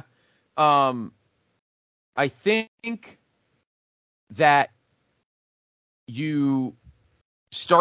Booker T starts helping boost these younger guys, the Jindraks, the O'Hares, and one of those guys becomes United States heavyweight champion. Perhaps you maybe make Jindrak U.S. champion. You keep that O'Hare Palumbo team going. They become, they're tag team champions. Yeah. They were tag team champions in 2001. And you you just start loading up this faction, and slowly but surely, a guy like an AJ Styles, Dave, you really get in there and start promoting him and start pushing him and get some of these baby faces. And by the time we get to Starrcade 2001, we've got a card loaded with established veterans in face and heel roles, and a bunch of guys that could take on the WWF in 2002. Yeah. 2002 would be a very interesting year for WWF and WCW if they existed in our universe, because some guys that go in 2002 may not. That's right.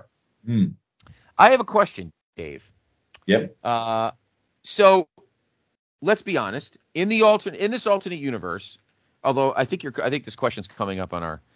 Are we gotten there yet? Oh no, we're. Okay. To fill the TV. Oh, we did focus on this. Okay.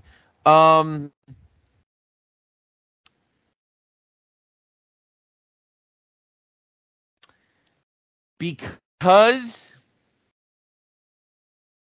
I feel like now, if I'm jumping around, I apologize, but I have this in my head right now. I have this in my head right now.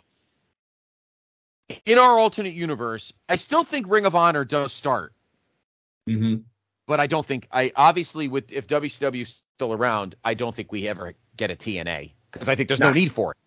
No, there's not. There's not. And the thing, it's very what I want to be careful here is it'd be very easy to just everything becomes what TNA becomes. And I wouldn't think. I think if you book WCW correctly, you wouldn't have that concern. I think like you said, the right mix of up and comers with some of these veteran guys, I think would really help perhaps re-energize some people in this company, and we'll see some good stuff happening. Yeah. So that's I definitely think that's a case where we really start building guys, and guys really start coming up, and I am optimistic that the company, we will be thriving with an amazing roster combination of youth and experience, because I think we would definitely be culling all of these guys like the AJ Styles and some of these, I think the Bobby Roodes and these guys. And I think that 2002 would be a very interesting situation, because here's my question. Steve Austin gets disgruntled with Vince McMahon in 2002, as you know. He bails.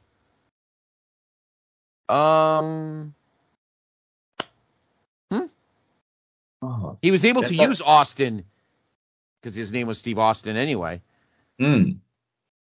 Does Stone Cold come back? Does he somehow be like, Vince, fuck you? And maybe he doesn't use the name Stone Cold, but all of a sudden on our Super Brawl, well, no, because he left in June? So maybe like Bash at the Beach 2002. Wow. Holy crap. Very, very cool, especially because the people who his beef was with wouldn't be in the company. If Bischoff's not there, the Turner-ups aren't there. You're talking about a new management structure, and if he's hearing through guys like people who he had relationship with when he was in the company, a DDP, a Dustin Rhodes, guys that he trusts. Hey, it's different. It's different now. Again, I'd be throwing all the money in the world at him. If you're free and you want to work, we want you. And, you turn up, this isn't going to be a build you up. It'll be you turn up, and it's going to be Goldberg Austin as soon as we can make it. That's what I'd be doing. Yeah, absolutely. Yeah. And that way, you can kind of filter Goldberg away from the world title to help build other guys. And I think it's very helpful to the youth to kind of be able to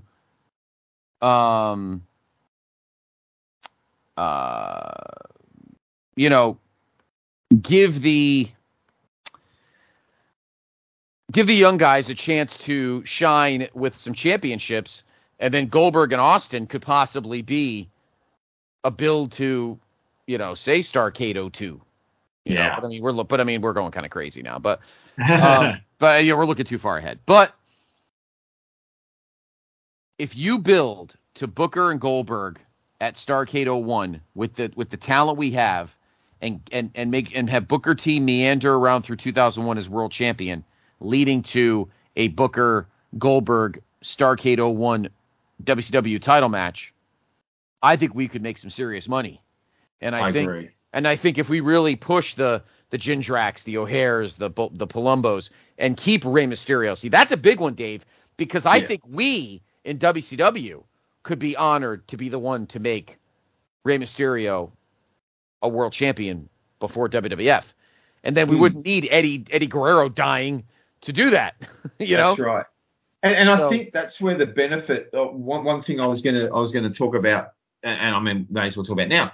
I think this is where the benefit of utilizing the cruiserweight division a bit better can pay dividends, because I think the cruiserweight division, they've got those fast-paced matches, but you have the potential to make stars out of it. And I think you start when you rebuild this company, you use guys like Billy Kidman and Ray as they've been the cornerstone of the division. Maybe you have Ray as your champion as quick as you can, but the premise being, he's going to move out of there. He's going to become too big or too important for the cruiserweights, and you're able to move him into the US title scene, the world title picture, like you just said, whether it's, a couple of years for the world, but you can certainly get him up into the secondary title quite quickly in 2001. He could be a guy feuding with one-on-one with a Mark Jindrak, help lead him through some matches. And maybe he doesn't win the title, but he can certainly make him look good and help bring the perception that Jindrak is a player. You can rely on him to do that. And at the same time, you'd be working with guys like Lance Storm as well and other guys on the roster in that upper mid card. I think you're really going to get some good matches. And then you're able to, you've got new guys coming through. And this is where I think you get your AJ Styles benefit, where I think it becomes something unexpected. You probably have guys like an AJ Styles. Another guy, and that just reminds me, another guy I would bring in to the company in 01 to work in the cruiserweight division initially would be Christopher Daniels. Yeah. Oh, yeah. Yep. Yeah.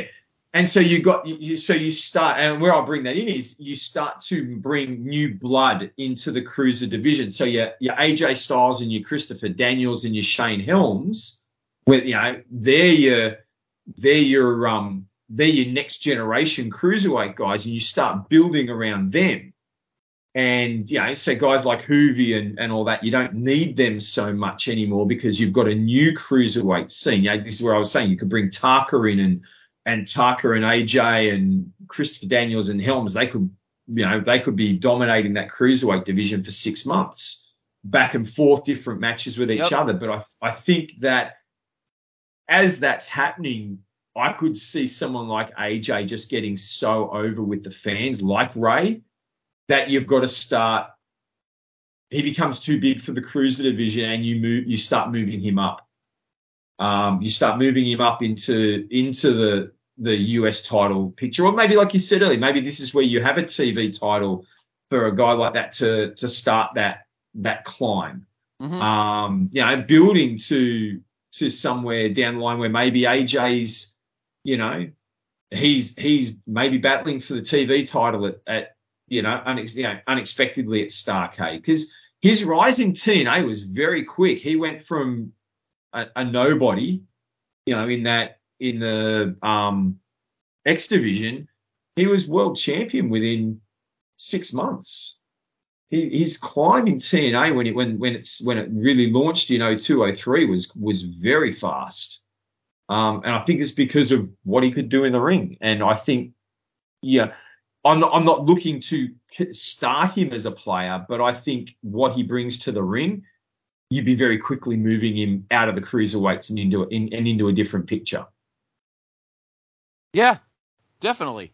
And then as time progresses, as those guys promote themselves to the next level, you start bringing in more cruisers and you start bringing in younger guys. And maybe eventually, Dave, if you move ahead a couple of years, a guy like a Jeff Hardy, who does eventually go to TNA in 2004, instead comes to WCW when, the Hardy Boys team kind of fizzles out. And next thing you know, Jeff Hardy not only can help the cruiserweight division, but you put him on a collision course towards becoming a main eventer and a world champion. Yeah. I think in our alternate universe, we what we need to do is think about the fact that the kinds of guys that would eventually get to the top of the cards in like TNA would do the same thing in WCW because, we're pretty smart, except we're not going to have, a lot of trash, and we'll never bring Vince Russo in. So, and I think, Bret Hart, if you've read Bret Hart's book, he talks about a conversation he had with Pedro Morales when Bret was still coming up the ranks in WWE. And he said, Pedro told him, in the end, talent will always come through. And I think that's the thing. These guys, like I said, we have the benefit of hindsight. We can look back and see these are guys that no matter where they've gone, they ended up becoming a player. And I think if they're on your roster in WCW, they are going to end up coming through and becoming a player. It's just how you use them determines whether or not you are going to make money off it or whether you're going to be like, TNA never really made money. They've been a big player, but they've never been, and that's why guys end up going to WWE. They make their name, but they go elsewhere. But if you get the right booking and the right push behind them, this WCW being rebuilt, you could make household names of some of these guys. Yeah, absolutely. Absolutely. Because eventually, we're going to have to kind of move, obviously, natural progression. You're moving up these cruiserweight guys if they really get over, and we have no glass ceiling. We're looking to make money. We're looking to advance our product. So a guy like AJ Styles, I think, obviously would eventually be brought to the, to the main event and into the World Championship picture. We bring up fresh cruiserweight guys like like a Petey Williams and a Chris Sabin when we move ahead in history. So I love that idea. I think the cruiserweight division needs to stay. I think it would be a great gem for us. We treat it. It's the one thing Bischoff did right during his stretch in terms of booking Nitro from top to bottom, is firing up those shows with a killer cruiser match. We would do the same thing. Make that cruiserweight title. The key thing for us, Dave, is make that cruiserweight title just as important as the WCW title.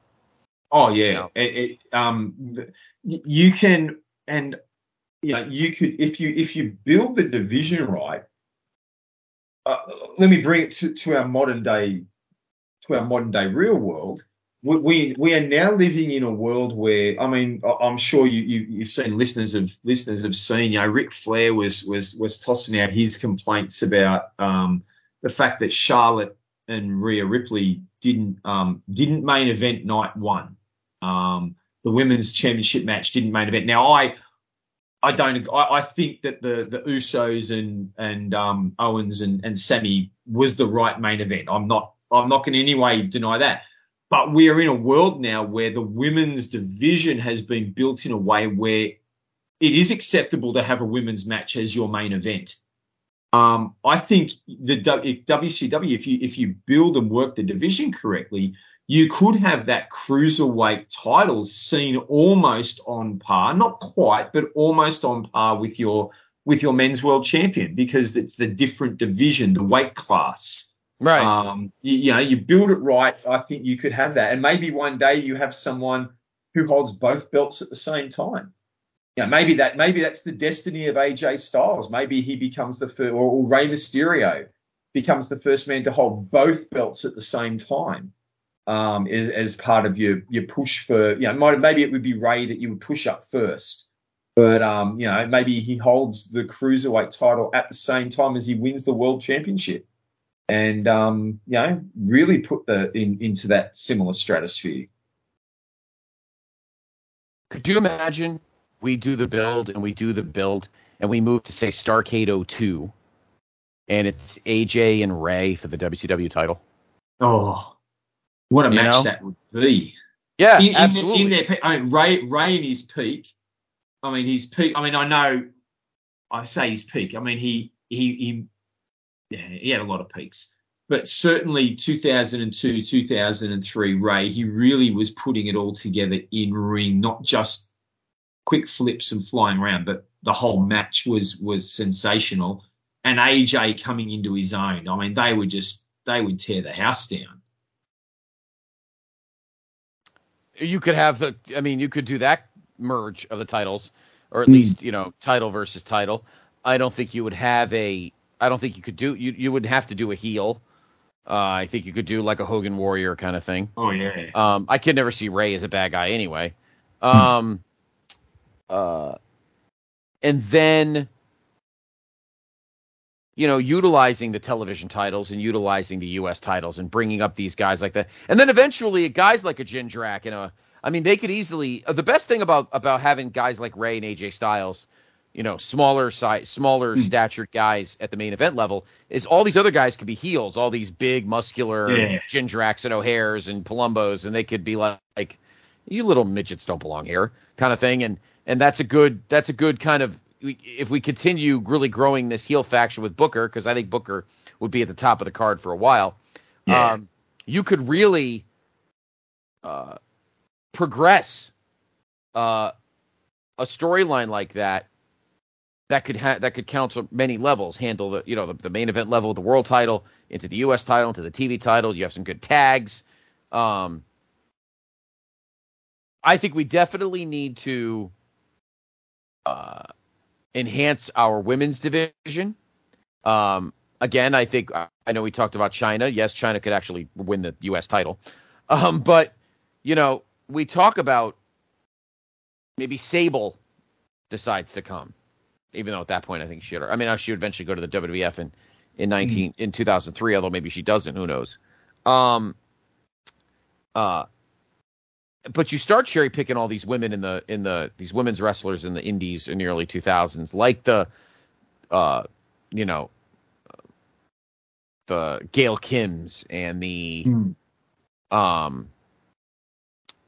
I know Mickey James, Alexis Louise. Mickey James, Alexis Louise. She was bouncing around the indie circuit for years before she got picked up by WWE. And I think, if you're looking at building a real division, you want to try and pick up someone like her. There's a lot of the women ended up in the WWE. I mean, they all end up there in the end, but there were a lot of women who were bouncing the indie circuit at that, like you said, your Gail Kims and your Alexis Louise that you could pick up before they hit WWE. Right. And if you're building your division right, and you're building it very much like the women's revolution concept, where we're going to give them credibility and let them go, and you bring back a Medusa. There's China, and you bring back Medusa, who has that history in the company and has a history as a solid in-ring worker. You bring back someone like her and let someone like Medusa and China become your foundations of the women's division, but you are looking at an in-ring product that is comparable with the men. Mm-hmm. Yeah, absolutely. I mean, because 2001, don't forget, China was gone, and they really, during that, well, there would be an invasion storyline, so I don't know what what WWF would be doing in 2001 since there wouldn't be an invasion. Would they advance Trish Stratus by that point and Lita, and they would have the market cornered. But there again, you bring in Medusa, and China could be part. You can make her a babyface, or you can make her part of this Booker T Flair stable, and make her the big tough bitch as she's trying to, and these other, and make her the dominant one in the women's division while building others into the women's division. I think I don't know why that intrigues me just as much as anything else we've talked about tonight, Dave, is China has that opening. Maybe she, her life doesn't spiral downward, and, she's in a stable promotion and in a stable work environment. You'd like to think that things would have been different, but I think she would be great to build a women's division. And again, you're going through the indies, or we find, like the Francines, although she wasn't really a wrestler, and some of the women in WWE that didn't stick around. I think it's a huge advancement to get women's wrestlers in the indies and bouncing around. And I think we could really establish that. And just like the Cruiserweight title, make it just as important, to the point where maybe when we get to a point in the WWF where, there's just too many women on the roster, or Vince stops taking the women's division seriously, they got somewhere to go, Yeah. So it's I think it's good. So let me ask you, before we look at wrapping up in a moment, let me ask you, there's two guys that really we talked about being key players. We haven't touched base on either of them in all these conversations through our main event and our secondary scene and our cruiserweights and all that. King and RVD. How would you use them? What would you do with them you've brought RVD in. Does he come in as a heel? Do we have the same problem that WWE had? Do we bring him in as a heel and the crowd get behind him? Do we bring him in as a baby face? How would you use RVD? And then how would you use Sting? RVD, I think I would immediately just have as a baby face. I mean, I don't see how. I wouldn't try to do something dumb for the sake of getting the crowd to turn to him. I think that's too easy. I would immediately make him a babyface and then kind of go from there. And would he be? I think he'd be a great TV champion and work him up. Build him. We got so many good guys in this promotion that we're going to be building up young guys, the AJs and the Rays and the Jindraks and all these mid-card guys that we'd eventually see built up. I don't want to bring in RVD and immediately make him world champion just because we loved him in ECW. I think that's a guy that I would like to see start off kind of in the middle, build his way up. I wouldn't make him the cruiserweight champion. I think he's a bit beyond that.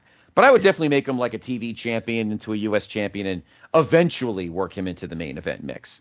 Maybe he's a guy, like we were talking before about our Jindraks, our Hairs and our Palombos, this faction that we're building with Booker T. Maybe those second tier guys, maybe while Booker's dealing with Goldberg and Sting, maybe those next guys are dealing with RVD and are cheating left and right to prevent RVD from winning the title. So maybe he's in that scene but just can't quite grab the title because this faction is just keeps costing him at every turn. Mm-hmm. Yeah, with maybe the build to Starrcade, maybe RVD gets his moment at Starrcade as well.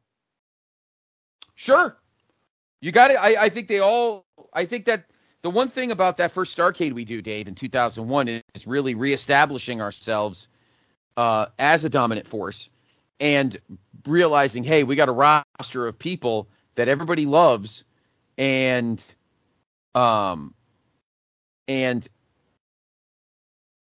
we're going to give you the guys you loved that WWE would have probably misused. And Sting.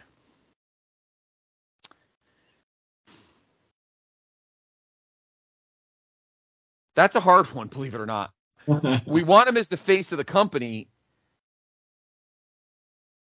Does he become a guy like a Taker who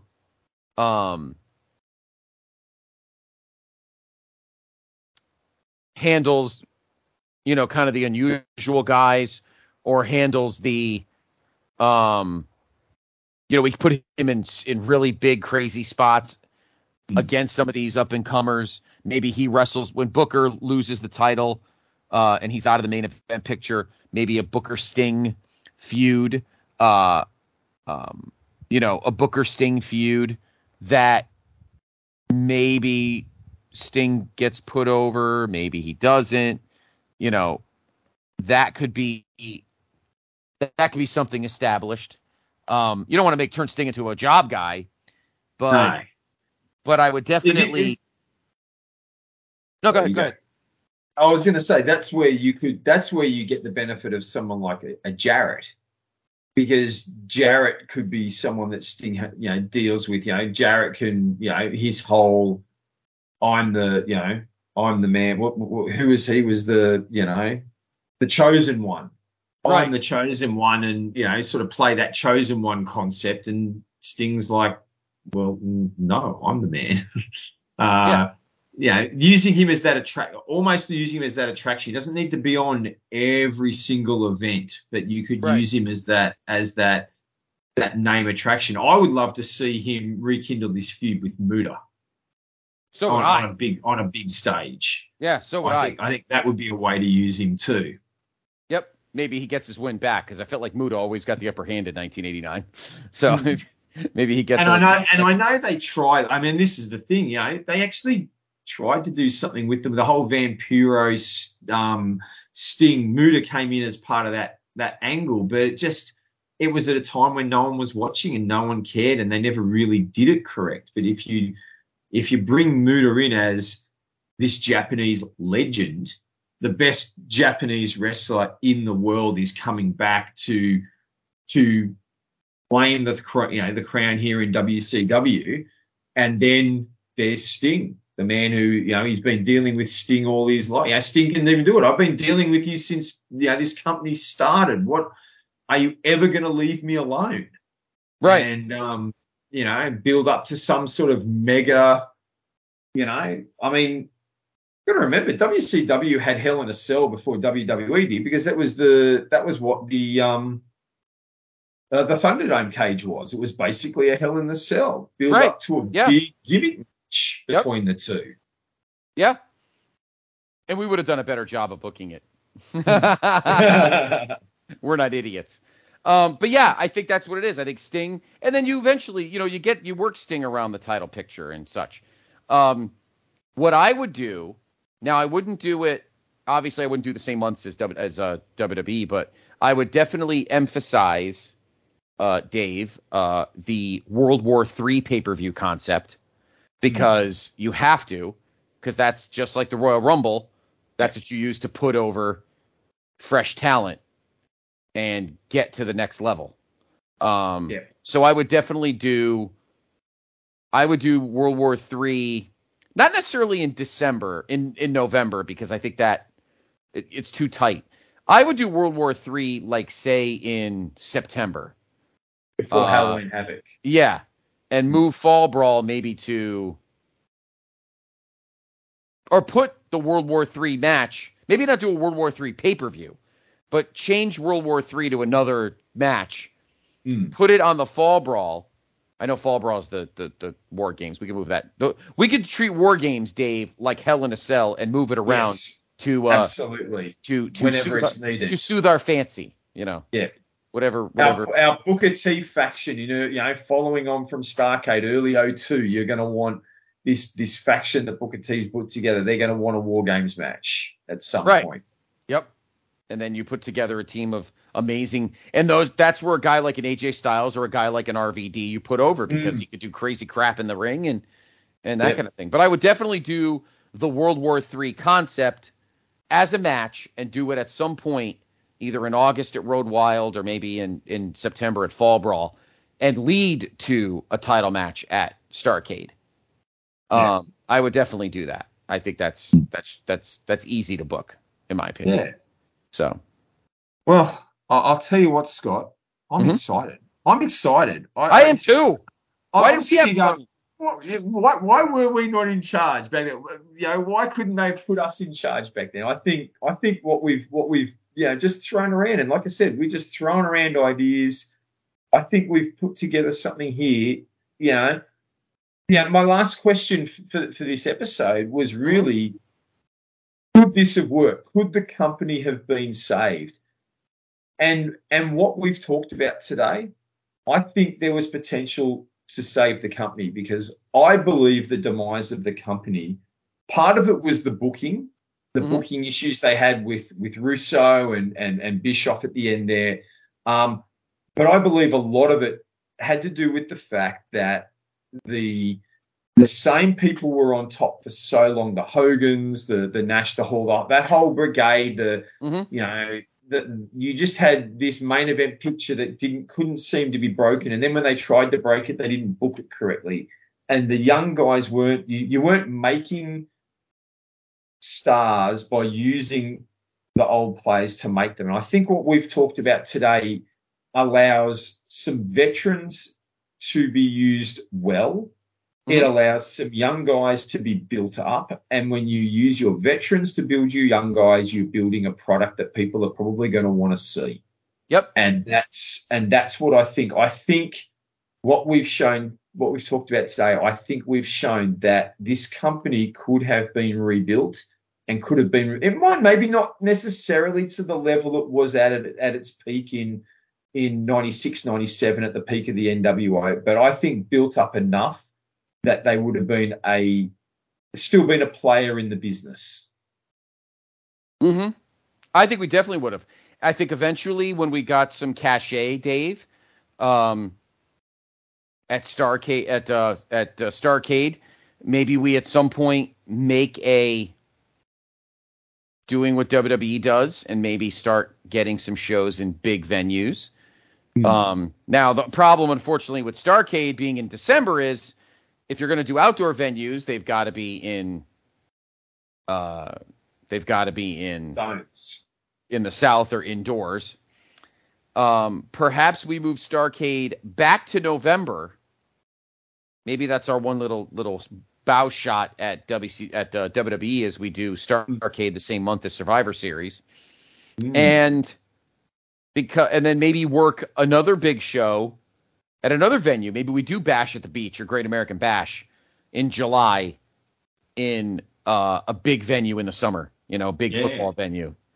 And I think the other thing you would look at doing, as I said, in 2000 they toured Australia and tickets sold in no time. I think the international touring could become a big key, but using it correctly, like building shows out of it, coming to an Australia, going to a Canada, doing a trip to the UK, and making those shows meaningful, not just. I mean, when WWE comes to Australia, until they did Super Showdown, a few years ago. It was just a house show, and nothing happened of any consequence. You go on these tours international, you make the shows important. Yep. Yep. And I would also get rid of Road Wild. I think that's a stupid concept. We're not here for charity. There will be no free pay-per-views handed out to bikers. No. We are going to rebrand. I would probably, Dave, maybe to counter SummerSlam, although not do it the same weekend, obviously. Yeah. But I would probably make the Great American Bash our big August show. I would make the Great American Bash our big August show and have it outdoors. Yeah. And make it a big venue. And then we do Starrcade in November at another big venue. I think that'd be something different. But anyway, that's something we'd have to think. But I love your concept of going international. Going into the UK, going to Australia, Canada, Mexico, some of the Germany, like some of these other countries. Big show in Japan. Oh yeah, I would definitely. One of the first things I would do, Dave, after you and I take over and call the shots, is the first thing I would do is call New Japan and immediately make put up some sort of a deal. And work out an arrangement with New Japan. And, maybe Muda could be our representative, and because All Japan was pretty much dead by 2001, 2002. Yeah. So I think we do that and we continue to cultivate, because Vince isn't, he could care less. And instead of us just bringing in a bunch of humps, we bring in the best. Chono and Hashimoto. And, the guys that slowly grow in the 2000s, like Tanahashi and some of the younger. So, but the difference is use them correctly. Make them meaningful, not what happened in, 93, 94, 96, where Japanese guys turn up in WCW and they're just jobbers. There's no name meaning. You want to make them meaningful. Right, exactly. You don't just do it as a cheap throwaway novelty. Absolutely. Yeah. I agree with you. Yeah. Well, Dave, I am excited. Let's start it. Absolutely. That'd be a fun role-playing podcast if we were WCW. I think that'd be pretty great. Every month we book shows. I think it'd be pretty great. Well, I hope everyone enjoyed this. I mean, it was a big labor of love, and we hope we didn't totally confuse you. But listen to the show and think about it. Think about, how in your opinion, in your mind as a wrestling fan, do you think WCW would have survived past March of 2001 with a different kind of promoter and a different way of thinking? I don't know. I'd be excited about something like that. That's just my opinion. But so thank you for joining us, Dave. You're the best, like always. Where can everyone find you? Lurking around, guys. You can hit me up on Facebook. You'll often find me on the Place to Be pages. You can also hear me over on the North South Connection Network. You can catch me on Chronoso Monthly. So I encourage you to listen to that and listen to all the other great shows on the PTB network and the Quad of Pods. There's a lot of great stuff out there. But send me a message. You can send me a private message through Facebook. I'd love to hear from you and touch base. And love to hear your ideas. Absolutely. Give us your thoughts on what you would do for a WCW reboot, I guess you could say, in 2001. Again, you can follow me on Twitter at Scott C. Podfather. You can follow me follow the brand on Twitter at PTBN Wrestling. We do the daily wrestling time travel where we tell you what was going on this date in wrestling history in terms of big shows. We have a great week. Obviously, you're listening to this awesome show. We'll have new episodes of Highway to the Impact Zone this week. New episode of the Place to Be podcast will be coming up this Monday. New episode of the NWA Saturday Special with myself and the Doctor. A lot of fun. So always join us here, PTB, the PTBN Wrestling Network. It's the OG. It's your feed. Have a great rest of April. We'll be back 1 month from today, the third Wednesday of May, and we'll book ECW. No. We don't have enough money. That'd be easier because it probably costs less money. But anyway, we'll come up with a great topic for May and have a lot of fun like we always do. So for Dave Hall, I am Scott Criscolo. Thank you for joining us on this journey through the Looking Glass.